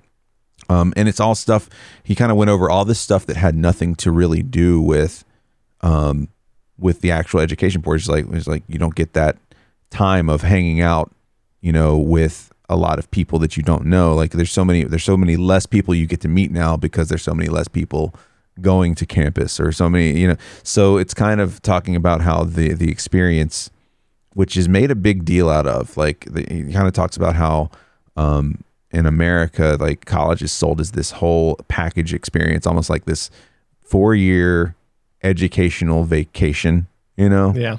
Where you get away from the parents, you get away from, you're on your own for the first time, kind of. And it's weird. Like I've never really talked about it to someone who went to university in Europe or in Germany even. Is it still like, is it kind of packaged like that there, or is it a little more straightforward? No, I'm here to learn and then I'm out of here.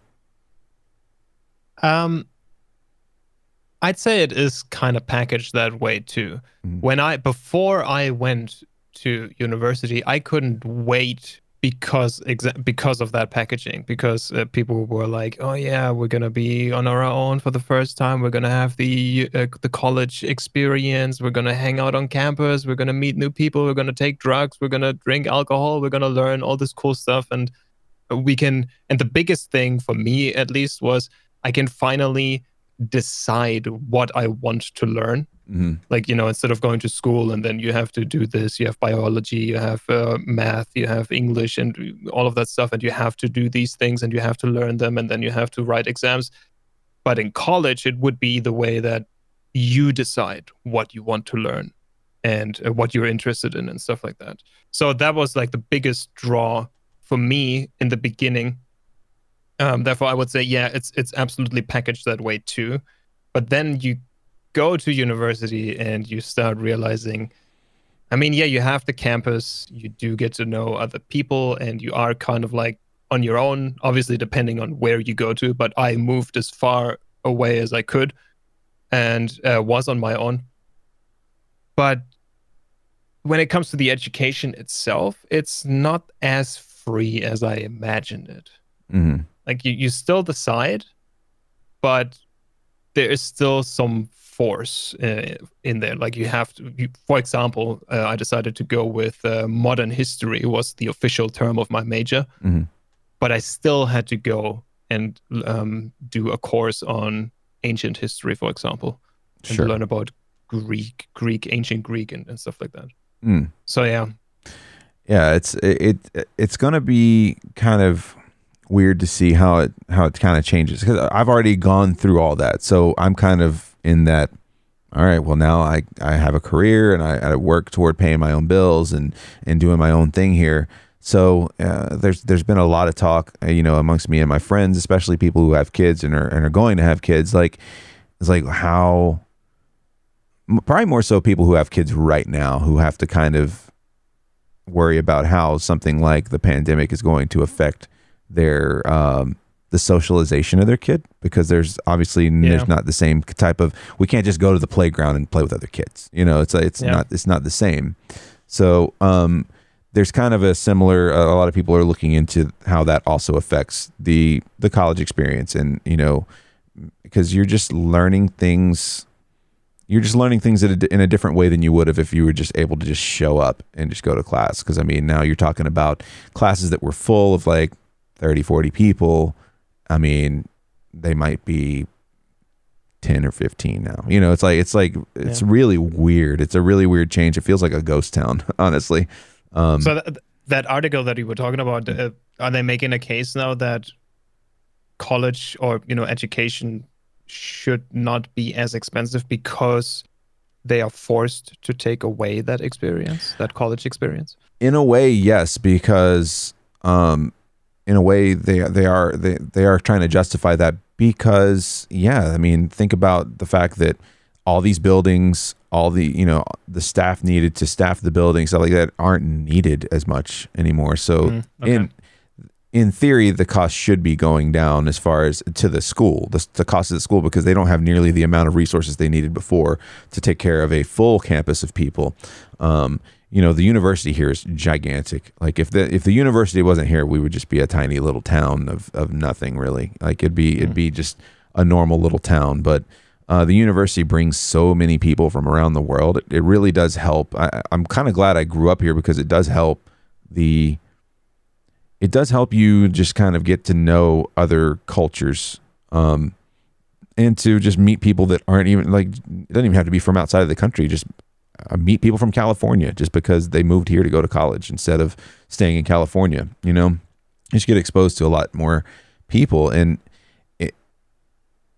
unfortunately, a lot of the bigger colleges here run very similar to a corporation where we're going to expand, you know, because they're kind of counting on, well, we got this much money this year in tuition, so next year we're definitely going to get this much. So let's go ahead and build that building.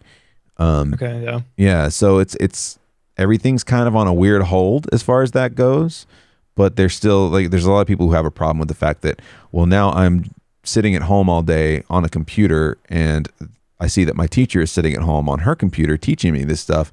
So why am I paying a facility fee? Like, you know, it's kind of bringing to light a lot of that stuff where people are just kind of like, I'm not getting the same experience that I would get for this price tag. You know, I'm also just staying home now. So I don't know. On top of that, I don't know where I read that, but I read about someone who he was just complaining about how he doesn't really get shit done by sitting at home and trying to like do homework or learn things because he's at home, and that's usually like not a space where you would learn a lot of things, especially like, you know, in a university relation as well. Like I remember myself when I went to university, I would never sit in my apartment and learn.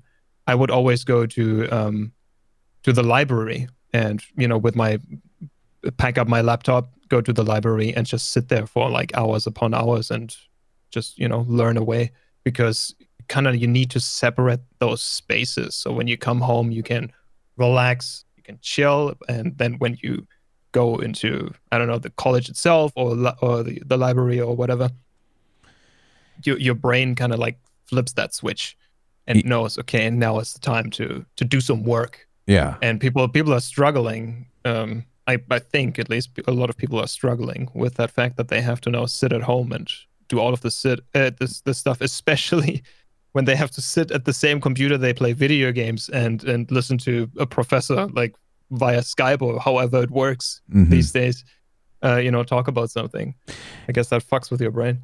It has to. I mean, it's just kind of like there's two different types of people, two different types of workout people. Like there's people that can work out at home, no problem. And then there's people that have to go to a gym. Like they cannot bring themselves to do, you know, working out at home or even to talk about what we were talking about earlier. You didn't start really developing and evolving in your drumming until you actually got out of the basement and started playing with other people, you know. There's just a different mindset. Like it's too easy for me. Like it's too easy for me to go and lay down on the couch than to sit here and do something boring. You know, it's like if I'm supposed to work, thankfully, you know, I don't really have a problem with the working from home thing. But I did have like the early days when I was still in college, the early days of online learning really sucked. I was like, I would much rather be in a classroom because I feel like it was kind of set up like a message board where it's like, oh, post your questions here and I'll answer them at some point. And it's like, it's kind of nice to have that instant feedback of like, no, I've got a question now so I can finish what I'm doing kind of thing. Before we moved back to where we're living now, we lived in Atlanta, and my wife had a job that was, she mainly worked from home. And the rest of her stuff was kind of on the road doing inspection type stuff. And it kind of drove her a little crazy, just because we were living in a pretty, like, it was a 1-bedroom apartment, but it had a good amount of like living space. But she didn't have an office per se. She just kind of had like, the dining room was kind of turned into like a makeshift office. So when she got off work, she was still technically like in her office. Like, it was still there, like just to our left while we're watching TV. And it was like really stressful for her, because she wasn't able to, she never felt like she got away from work, because it was always just kind of sitting there waiting on her, Yeah. So I'm sure there's people struggling with that, that are in college right now, because a lot of people will be like, that are concerned will be like, why are people showing up on campus? And while I'm as careful as I can be with what's going on now, I understand why some people still show up, even though they have the option to stay at home and learn, because it puts you in a different mindset to be sitting at a desk looking at a whiteboard, like, while the professor is explaining things to you in person. So I can't get mad at people who still want to do that. But I also, is it voluntarily for college students to go in or not? From what I understand, at least here where I'm at, in order to be in compliance with whatever the state is saying, there has to be a certain percentage of available in-person class time if students want it. Okay. So they can, like, by all rights, stay at home and do all of their stuff through Zoom, and submit all their stuff remotely. But there's still a good amount that still show up. I'm on a side of campus that doesn't really have all the essential stuff that everyone has to do. Like, it's more of the in-depth major side of things that the classrooms are a little more full, like your English and biology, which I'm sure that's weird, because how are you going to do a lab when you don't have a lab at home, kind of thing, if you're doing like chemistry or something like that. But yeah, from what I understand, it's a little bit of a choice. So you could be at home if you wanted to, or you could be there, which is fortunate. But it gets weird when, like, so they've got maximum occupancies on all the rooms, right? So what if the maximum occupancy is 10 and you got 12 kids that want to show up? I don't know how they deal with that. I have no clue. Mm-hmm. I don't know. It's been a very fucking weird year, man. It's difficult, yeah. It's very difficult, and people just seem like very. It's been, and that's probably something that contributes a lot to my inability to focus and stuff like that. There's just all this other stuff running in the background, that you're just kind of like, well, now when I go to the store, I can't just go to the store and go get something. I have to, like, all right, do I have my mask? What did I touch? Come home. Do I just fully take a shower? It's all this weird stuff. You'd think of who touched the product before I picked it up off the shelf, kind of shit. So it's just, everything's got a new step to add to it. I'm also guessing it's a bit more crazy for you over there than it is for me over here, folks. Like, I still have to pick up my mask and wear my mask when I go, grocery shopping or something. Mm. But I'm not really in that mindset when I'm in the shop. Who touched that toast that I'm about to grab out of the shelf right now? Mm. I don't know. Maybe I'm just blending it out, or it's just not as crazy as it seems to be in America currently. Yeah. I can't really say, because I'm not really reading any news, mm-hmm. to be honest with you. So I don't really know how the exact situation here is. We still have also like maximum, there's only a certain amount of people allowed in the shop, and you have to wear your mask. But beyond that, you don't really notice too much. Like, it's kind of like business as usual, just with these few adjustments. Which at least over here. Which wouldn't. I mean, we have those guidelines here, but you have a lot of people who are just kind of like, you can't tell me what to do. You know, kind of. Yeah, that's the big difference. That's I'd say a huge difference, and it sucks because like I'll show up to, I got a place that I like to get coffee from, and I'll stop there on the way to work some mornings, and go in there, and sometimes I'm the only one in there. Last time I went in there were 2 people in line without a mask on, just chilling. One was sneezing, one was just sneezing, and I was like, "Are you fucking kidding me?" Like, it's so stressful. That's something I can't wrap my head around. I don't know. And that's probably what lends itself a little more into my thinking of like, who touched this, who was around this, because you'll walk into a store, and while 85-90% of people have a mask on, you still have that 10 to 15 that don't, and they're still just walking around. Yeah. And you're just kind of like, well, what are you doing? Like, what if you catch that one toast that the one dickhead touched, who just sneezed in his hand right before he touched it? Yeah, and that's... Yeah, I get that. It sucks, man. It's really not a fun time as far as that goes. But I don't want to make it out like I'm like constantly walking around, like turning the light switch on and off 5 times, and being hype. It's just, you're just a little more. There's just a couple more steps to everything right now, and it's just kind of like you're just wanting to be a little more careful, And it's not a case of like. It's not a case of being, it is a case of being nervous that you might get it, but it's also a case of like, I'm doing it also to be courteous to the people who have to be at that store working all day, like I want to reduce the chance as much, because that person needs to work there to make their money, to make, pay their bills and stuff, and they have to wear a mask all day. And it's just kind of like, for the 10 minutes I'm in the store, I can put a mask on, And then there's just some people who are just kind of like, I'm not doing it. I'm going in. I'm not doing it. Like, yeah, right. That's the crazy thing, because it really is the majority of it. It really is that you looking out for other people rather than for yourself. And that, that there's a group of people or a lot of people out there who just don't give a fuck. Yeah. It's kind of worrying. I'm related to some of them, and it sucks. It really sucks. We've discussed it before, just chatting with each other, but it's just kind of like, it's amazing, because you're just kind of like, well, how are you not seeing this? Like, how are you not putting these two things together? Because growing up, you seemed like you had your shit together, and now you're just showing your ass. There was a really good article the other day, about, because the Borat movie was coming out. It just came out last night. And we watched it. It's really, we actually watched the original, and then we watched the new one. And it's a very interesting look, at society. And I've always loved how Sacha Baron Cohen's able to do that, where it's like, he's doing this ridiculous thing, but he's also showing you just how ridiculous real people are about their mentalities.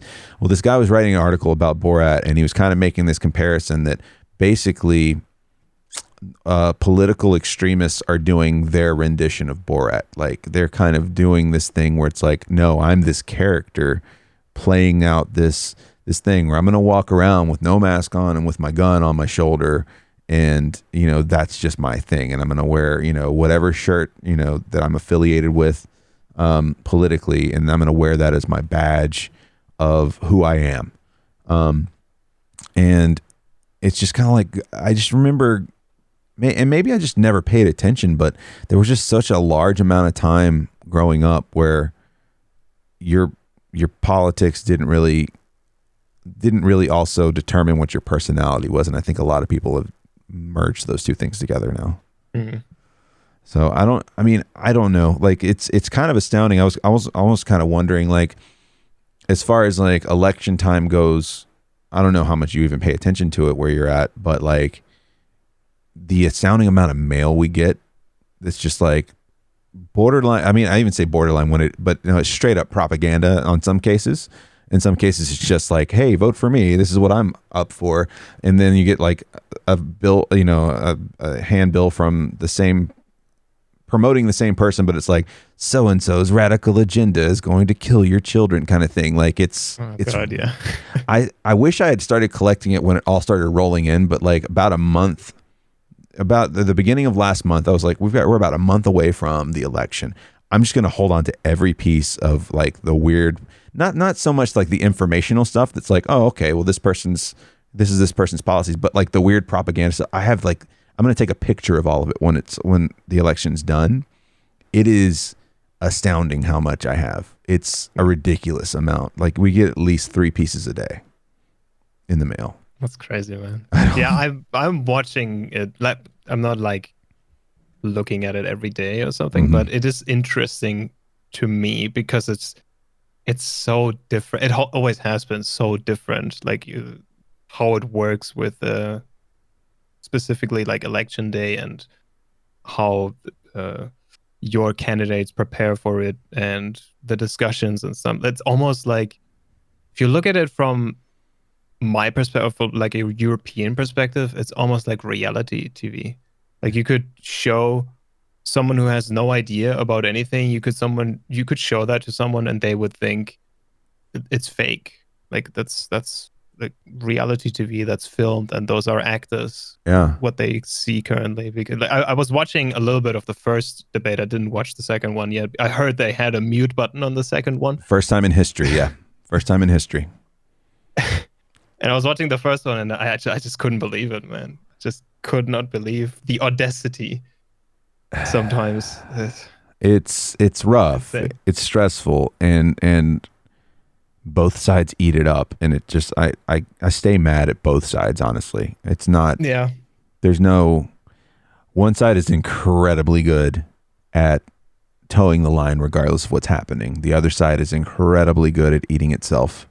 You know, when things are when you get people in place that are actually trying to do something good, they're like, well, didn't you one time say this one thing? So let's just tear this person down for something they said like 15 years ago or something they voted for. It's kind of rough. It would be too. I couldn't see being a politician, like, because you couldn't just be frank and just talk about what's on your mind, because how is this person going to take it? Is this in line with what my party says? Like, it just feels so stressful. It's stressful to watch. It's stressful to just be here. And I've been trying to take this kind of attitude of, look, man, it doesn't really matter what anyone says or what anyone, as far as the people that are voters, right? Most people have their mind made up. You're not going to change their mind. So just show the fuck up at the voting booth and vote. That's really all you can do.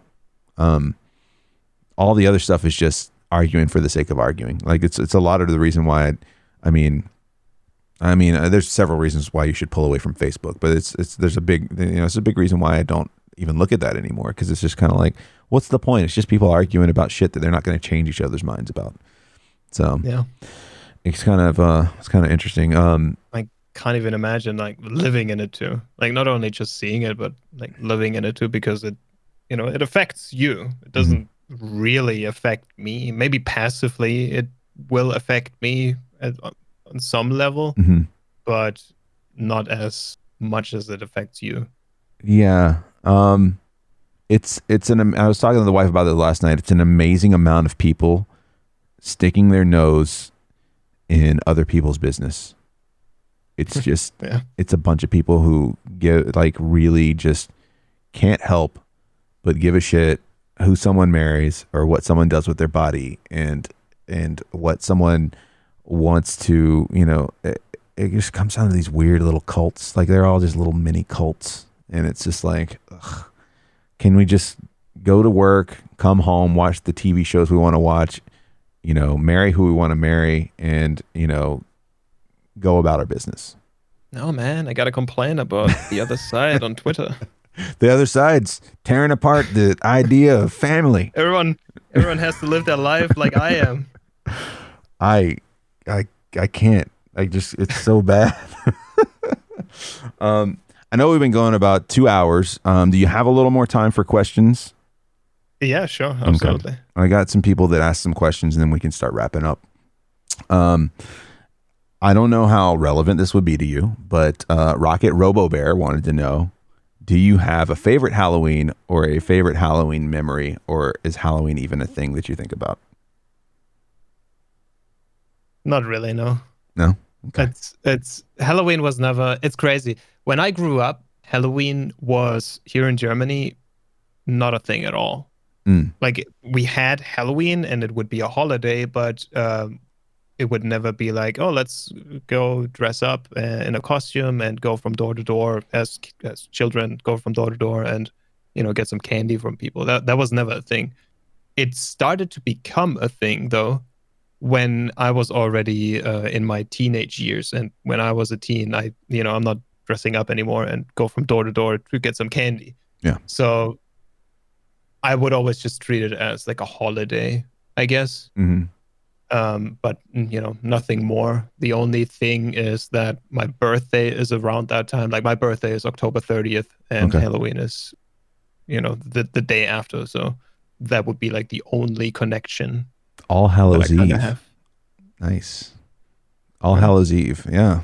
Your birthday. Interesting. Happy early birthday. Thank you. Yeah, I would say it probably has a lot to do with the internet and just people seeing, oh, look, people do this in other places. Let's do it here. And companies probably figure out a way to make money off of it. So absolutely. Let's see. What else? Like Valentine's Day. Yeah. Oh God. Shoot me in the face, please. Curdy asks, what kind of phone do you have?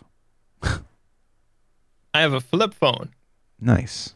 I have a Samsung flip phone. I don't know the exact model, but it's an old one, and I have it for at least 10 years, and it's still holding strong, man. There you go. Nice. So is the aversion to smartphones similar to just like, I want to stay as fucking unattached from shit as possible? Yeah. Okay. Mainly. First of all, I don't need it. I don't think I need it. Sure. I don't need a smartphone. I don't need to be online at any given minute of the day. Yeah. And secondly, I also don't want to be online at any given minute of the day. Like I want to know I can detach myself from it when I want to. That is by, shutting off the PC, obviously. Right. Yeah, it's interesting. Like I've found in the past couple of years, I've really just, not that I leave my phone, behind a lot, but I just don't. I do a lot of catch up on my phone, or a lot of like similar stuff that I would do online, but like I'm not constantly checking my phone like I used to. I do a lot of like, oh, what did I miss in this chat? Like I go through and I catch up on, what people have said, but there are a lot of people who are just like constantly staring at their phones, and it's constantly, so weird. I have friends who like you can't catch them for 10 seconds straight without them looking at their phone. Yeah. And I mean, it kills any sort of conversation. When I think back, I don't want to be that guy, oh, back in the day where everything was better, but when I think back, we would like go outside and we would just walk around for 5 hours in the city and just talk, and no one would whip out their phone or something, or anything like that. These days you sit around the table and everyone is just staring at their phone all the time. The phones are on the table too at all times because you can't miss it when you get an email or whatever, or a message. It's very different nowadays. Yeah, the notification sounds, like the people like the phantom vibrate where people think their phone's gone off, so they check it. Exactly. Like it is really odd. Like smoking, like, or an addiction in general. Yeah, because scientists do say that when you get a notification on your smartphone, it releases endorphins. Yeah, in your system, like dopamine or something like that. Yeah, which is insane, and that's actually the art of what a notification looks like, what it sounds like, is something that's heavily studied by companies, to where it's like, what's going to be a pleasing tone to hear, that someone's going to be like, ooh. Something that pierces. I don't know if you've heard the Facebook Messenger ping that happens when someone gets a message, but it's very distinct and it's very sharp. And being an audio person, I've always found it interesting, like what people go with as far as like their tone goes, that kind of like snaps them out of whatever they're doing. Like, ooh, I got a message, you know. I my phone stays largely on vibrate and pretty much stays a lot more untouched than it used to. But yeah, I try to make it a point to, even like if I'm going out to dinner with the wife, or if we're going to be doing a movie or something like that, I try my best to just leave the phone in another room, or just throw it in like the glove box of the car and not even worry about it. But then you have the people who are like, but what if something happens and someone's doing something and you need to call the cops? I'm like, well, maybe I don't know. I'll figure it out. Yeah, to ask the next person if you can use their phone, or something like that. I'll take the other 15 phones that are in the room with me. Yeah. Yeah, that's what I always thought. That's why I always thought it was cool that Dave Chappelle, he locks up people's smartphones at his shows. Like they have to do it. They have to put it in a zip bag, and can't take it out until the show's over. Obviously, we actually experienced that with Kevin Hart. We went and saw. We happened upon a Kevin Hart show. He was just doing this before the pandemic hit, like probably a month or two before. He was filming a movie here in Atlanta, and there's a small comedy club called the Laughing Skull, and he kind of took up residency there, and he was doing these small shows, working on new material, in front of, like, I don't know, 50 people at a time. And so we went. We happened to get tickets to one of the nights, and they made you put your phones in these bags that they're kind of like sealed, like security tags are on clothes, where these little pins like snap into place, and then at the end of the show, as you're going out, they tap the bag and it unlocks the magnet or whatever. And so it's really, really kind of cool to see when people do that, because I'm a huge stand-up comedy fan anyway. So like whatever I can do to kind of help not ruin their bits, because a lot of people like to record shit on their phone. Like, I mean, I know you're a concert person. Yeah. I cannot stand. I know what you're gonna say. I cannot stand it. One of the last. So there's this venue in Atlanta called the Masquerade. It's I've seen so many concerts there. It's an old mill that they turned. It's like a 3-level mill that they had just turned into a venue. They basically turned it to heaven, hell, and purgatory. And they would always have, like, the harder concerts were always up in heaven. I don't know why, but it was just like the better layout. One was more of an event room, and the other one was like kind of more like they'd have more like EDM type, like rave shows there. Anyway, so we would go there all the time, and they finally started shutting down because a lot of real estate investors have started turning over a lot of those rougher parts of Atlanta and making them into high rises and all this shit. So kind of just scrubbing the character out of the place. But one of the last shows I went to there was they had set up a little amphitheater back behind the Masquerade, and it was Faith No More with Mike Patton, which fucking amazing, such a good show. But I had to actually I was ready to fight this guy, but thankfully he just kind of got out of the way. But he was standing in front of me with his arms up, holding a huge smartphone, recording the entire thing. And I was just like, the first song when they came out, I was like, all right, look, he's excited to see Faith No More. Maybe he just wants to record the first couple minutes. I'll give him a chance. By the time song 2 was almost over, I was like, dude, you're going to have to stand behind me or we're going to have a problem. Like, it was that. And it's just so different, man. And really, what are you getting out of that is my question. Who's watching it? No one. Yeah. Not even you. You're not even watching it. I don't know. I really don't know. But yeah, I was watching Tool live in Zurich, I think a year ago or so. Yeah. And they were like, they didn't lock up people's phones, but they just constantly kept before the show, they constantly kept reminding, like through the speaker system, please be aware, don't put out your phones, and just keep your phones in your pockets and don't whip them out and stuff like that.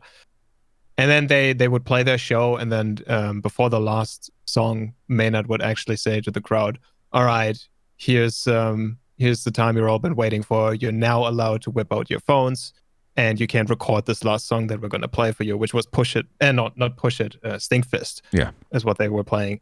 And you know, you would think in such a situation, because a lot of people were respectful of that. Like you did see the occasional phone here and there, but mostly people would just enjoy the show. You would think that after like 1.5 hours, people wouldn't give a shit about that and would just enjoy the last song, just like they enjoyed the other 90 minutes of the show. But as soon as he said it, like 70% of the entire crowd was whipping out their smartphones and would just record that entire last track, and just insane. You gotta wonder how much of that too is the repeated denial, like the repeated like reminding of you're not supposed to do this, you're not supposed to do this, and then when like the front man of the band says, "Okay, you can do this," like a parental thing, right? It's almost like maybe they're about to do something amazing and he's giving me permission to record. I don't know. Okay. Like it's like works like a weird reverse psychology type situation. Maybe. Yeah. But man, it drives me crazy. But I'm a big fan of sitting down and actually, like you said, it can ruin conversations. And that's why I really do enjoy podcasting and streaming, because unless I'm really waiting on something, some sort of confirmation from something or someone calling me about something important, my phone right now is on the floor, like under my desk, because it'll still vibrate while I'm recording, and it drives me crazy. But yeah, I'm just kind of like, just have a fucking conversation. Like I had this constant daydream, like about opening up a place that's like a pub or a tavern or something like that, where you had to relinquish your phone or put it in like one of those bags. Where it's like, no, you need to have conversation, have it actually be you sitting across the table and having a conversation with someone, whether you knew them or not. Like, because that's some of my favorite shit. Like something that sticks out in my head is one of my favorite moments from the past couple of years, just in conversating with people that I didn't know that well, was after, I think it might've been TwitchCon last year. So me and my friend that went, his flight was an hour or two earlier than mine, but I was like, well, I'm just going to go ahead and go to the airport with you. I ended up meeting this guy while I was waiting. I was grabbing a beer at the terminal, and I ended up meeting this guy who was a retired, I think he was like a retired U.S. Marine, Mexican dude. And he moved to Mexico. He's like living in this small town in Mexico, like basically being a cowboy, teaching, tending a farm and teaching people to ride horses and stuff like that. And he was just like crazy dude. Like he was in the first go around of like Desert Storm, like the war in Iraq, the first time around with the first Bush. And it was a really cool conversation. This other guy came and joined us from Arizona, and like, it was just like, holy shit, this is what I enjoy. Just like getting to know people and getting to kind of prod them, like, about what it's like, and then answering their questions and stuff like that. Cause they were both clearly way older than me. They probably at least 20 years older than me, maybe 30. I don't know, that kind of stuff is just cool to me. Like just to have conversation and get to know people. And I feel like it's easy to miss those opportunities if you. Everyone has a crazy story, right? Absolutely. Like if you just make that leap and let a conversation happen. Yeah. 100%. Like well, we've all been in that situation where it's like, okay, well now you're on your phone, so I don't even know if you heard what I said. It's like fuck. Let's see. Seidel wanted to know if you actually like fudge. Proper fudge, like the food fudge. I have to be honest, I don't even know if I ever had proper fudge. I mean, I had chocolate before. Yeah. But as far as I can tell from what people told me, it's not really just chocolate. Yeah, it's like an in-between. Like if you took the consistency of a chocolate bar and the consistency of brownies and mixed them. So it's a little bit soft, but it's not quite cakey like a brownie. And it's probably about as thick as a piece of brownie. Okay. I might have had something similar before. It's really fucking sweet. Really sweet. Sure. I mean, I probably can't eat too much of it because too much chocolate is just, that makes me sick to the stomach, but it's not bad. Simply Ali asks, do you ever plan to do a face reveal, or is that just kind of a thing for you and you're just not going to do that? It's not written yet. I haven't decided that. Hmm. I am warming up to the idea of revealing a little bit more. Like if you would have asked me 2 years ago if I would ever like incorporate a webcam into my stream, no matter how it would look like, just a webcam. If you would just use the word webcam, I would immediately say no, because just the setup that I have right now, it would make me paranoid that the camera would, just slip off the table and land on its back and just show me for like 2 seconds. I would be too paranoid to use it. So I would never do that. But I am like within the last year or so, or within the year of 2020, I am kind of like warming up a little bit more to the idea of becoming a little bit more tangible as a person. So I wouldn't say yes or no.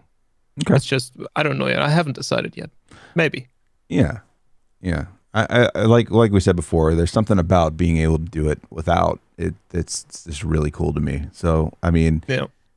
uh, I have this cool scene in my head that I would really like to get a proper DSLR camera, like the one that you used before on your show, something like that, and set it up properly behind me, so it would show my entire basically my entire working place with my monitors and stuff, and would show me from the back sitting in my chair. That would be cool if I could. I don't. Have you ever watched a guy called Silent Sentry on Twitch? No. He's like he does a lot of role play. He also did a little bit of DBD, but he has a very cool camera setup, and it's essentially a top-down view on him and his setup in like he has a setup in a tiny room, and it's like it's filling out basically the entire room, and he has this camera from the top down at him. Almost like surveillance. So fucking cool. Yeah. Yeah, exactly. It looks so fucking cool. I would love to do something like that at some point, maybe. Man, it'd be great to find like a shitty old, like, just an actual security camera from like an old system that you could hook up. Just like make it look. CCTV? Yeah, just like old CCTV. That'd be kind of neat. But I guess you can make a camera look like anything now with a filter or something like that. You can make it look like it's inside of a dirty plastic dome or something like that. Let's see. She had a couple of follow-up questions. All right, this led to a way longer discussion than it needed to be on my channel when she asked it. But would you fight 100-foot duck or 100 1-foot ducks? What is 1 foot in centimeters? It's about. Now you're gonna make me look. I'm that dumb. That's how dumb. Let's see. Imperial system, man. Yeah, I know. We're wonderful here. It's about 30 centimeters. So 130 centimeter ducks. Or what was the other one? 100-foot ducks. So that'd be, what is 3 meters. Or no, 30 meters? 3,000 centimeters. I don't know, whatever that is. 3,000 centimeters is 30 meters. Yeah, 30 meters. Yeah, 30.48 meters. The 30 centimeter ducks. Yeah. 130 centimeter ducks, for sure. Yeah. All you got to do is start booting them, right? Just step on them. So what that led to was us talking about how many toddlers we thought we could take. Like if they were being sent at us in waves, right? In constant waves, how many toddlers could you take out? Like we're talking about, and their sole purpose is to just immobilize you, but you do whatever you can to get away from it. And so that led to like literally an hour and a half conversation. Oh my God. And at some point ended up being my wife coming in and telling me I was stupid because there's no way I could take on that many toddlers. I was like 20 to 30, I could do it. She goes, "Fuck you. You're too out of shape. You're 37. You're dumb." So it's interesting. Okay. So the small ducks, 101-foot ducks. Okay. And then her last question was, what do you do when you're not streaming? Watch streams, listen to music, make music. watch films. All right. That's pretty much it. Yeah, I mean that's not really much going on. Yeah. I mean, it's pretty much what I'm doing. It's like, all right, well, I think that's what a lot of us are doing, to be honest. It's not like you can just go out and do shit right now on a normal basis. Let's see. Amanda asked, this is the last question. Amanda asked, what are you asking for Christmas? And I was like, are you asking Fudge what he's asking for Christmas? She said, yes. I said, okay, I'll ask him.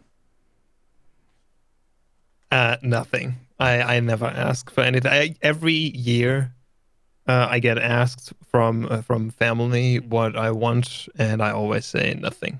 I don't want any. I don't like the idea of being gifted presents. Yeah. I like the idea of gifting because it makes me happy, making someone else happy. Mm-hmm. But I find it rather awkward receiving gifts, which is kind of weird if you think about being on Twitch, people basically gifting stuff to you, but it has always made me feel awkward. So my answer is always, I don't want anything. I don't need anything. Don't give me anything. Yeah, there's a weird feeling of like, now I feel like in my brain, I'm like, well, now I owe you something. Like now I feel like I need to even it out for some reason, even though a lot of people aren't expecting that, but you still kind of feel that way. Like when we got married, there was like, well, when are you doing a wedding registry? And we're like, do we have to do one? Because I really don't want. I mean, I'm a grown ass person. Like I really don't need you to give me anything. Like, but no, I get that for sure. But yeah, that was it. Like, I was wondering if people had some random questions, so they gave them to me. Nice. It's nice. Let's see. We usually do a thing before we wrap up of what you're watching or what you suggest people watch that you're into lately. Do you have a movie, a TV show, anything you think people should be watching? Let's see. A lot. I've been watching season 2 of The Boys. Oh, yes. Very recently. That was the recent show that I've watched. That was kind of cool, I guess. But when it comes to suggestions, I would absolutely recommend each and everyone to watch a show called The Wire, because it's the best TV show ever created. I can absolutely agree with you on that. I love The Wire. I need to start my like 5th or 6th watch through on it. I don't know how many times I've watched it at this point, but I'm gonna start my second watch through. Nice. Very soon, hopefully. David Simon's fucking wonderful. Like he really is. Generation Kill is one of my favorite miniseries. Done really well. I don't know if you ever. I think I asked you before. But did you ever watch The Corner? It was something that was like a precursor to The Wire. It was just like a little 6-episode, I think, miniseries. I've never seen it. It's pretty good. Very, very much along the same lines. Just from I think it's more so from a mother, if I remember correctly, it's a mother-son perspective in a Baltimore neighborhood, and I think it's what kind of led to The Wire being made. It's really good, an HBO show as well. Yeah, I can't say enough nice things about The Wire. I can't tell you how many people like my friend Poteet pushed me to watch it. He actually one Christmas, speaking of Christmas presents, just out of the blue bought me the first season on DVD and was just like, you need to watch this. And I was like, okay. He's like, I've got the other 4 seasons. You can borrow them from me. Just watch this and keep it. And that led to me being in love with it and probably spreading it to way more people than probably wanted it. But they were all thankful once they got into it. I bet. I've been watching a show on Hulu called Hellstrom. I think it just got released, not this past Friday, but the Friday before. And it's really good. It's not the typical type of show that I would enjoy on a normal basis, but there's something about it that describes me. So it's the main way I could describe it to people is if you've ever seen the show The Fringe, and Dexter and The Exorcist, if they were all kind of mushed together into one show. It's really well done. What are you whining about? Got a dog whining. But Hellstrom is actually pretty good. Super dark. I've also been watching another, is it Hulu? There's so many streaming services. It's fucking stupid. It says on Wikipedia that plays within the Marvel Cinematic Universe. Oh, does it? I didn't even realize that.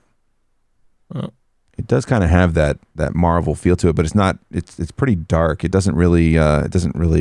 while they have some powers, it doesn't feel like a comic book movie at all. Okay. And then I've been watching. I'm trying to remember if I think it's Hulu as well. It's called Monsterland, and it's just these 1 hour non-serialized stories that take place in different parts of the U.S. Where they're kind of merging real life monsters, like people who are terrible people, and merging stories about monsters with them. It's pretty cool. It's really dark though. I wouldn't suggest being like planning on feeling great afterwards, if that makes any sense. But I like a good gut punch. Oh man, it is. It's a nice little gut punch. And what's great is it's kind of in that realm of Twilight Zone and Tales from the Crypt, where it's like they kind of got one person that, oh, I've seen that guy before. It's like kind of one of the characters, you know. They may not be like gigantic celebrities, but they're people you've seen in other movies and other TV shows. Are usually like their main focus of the character. So a little Black Mirror-esque, but like if they were to not focus on technology, but more so like the fucked up side of humanity. Okay. Did you finish, was it Lovecraftian Land, or what was it called? Lovecraft Country. Yes, we did. Lovecraft Country. Holy shit. Would you recommend it? Yes, 100%.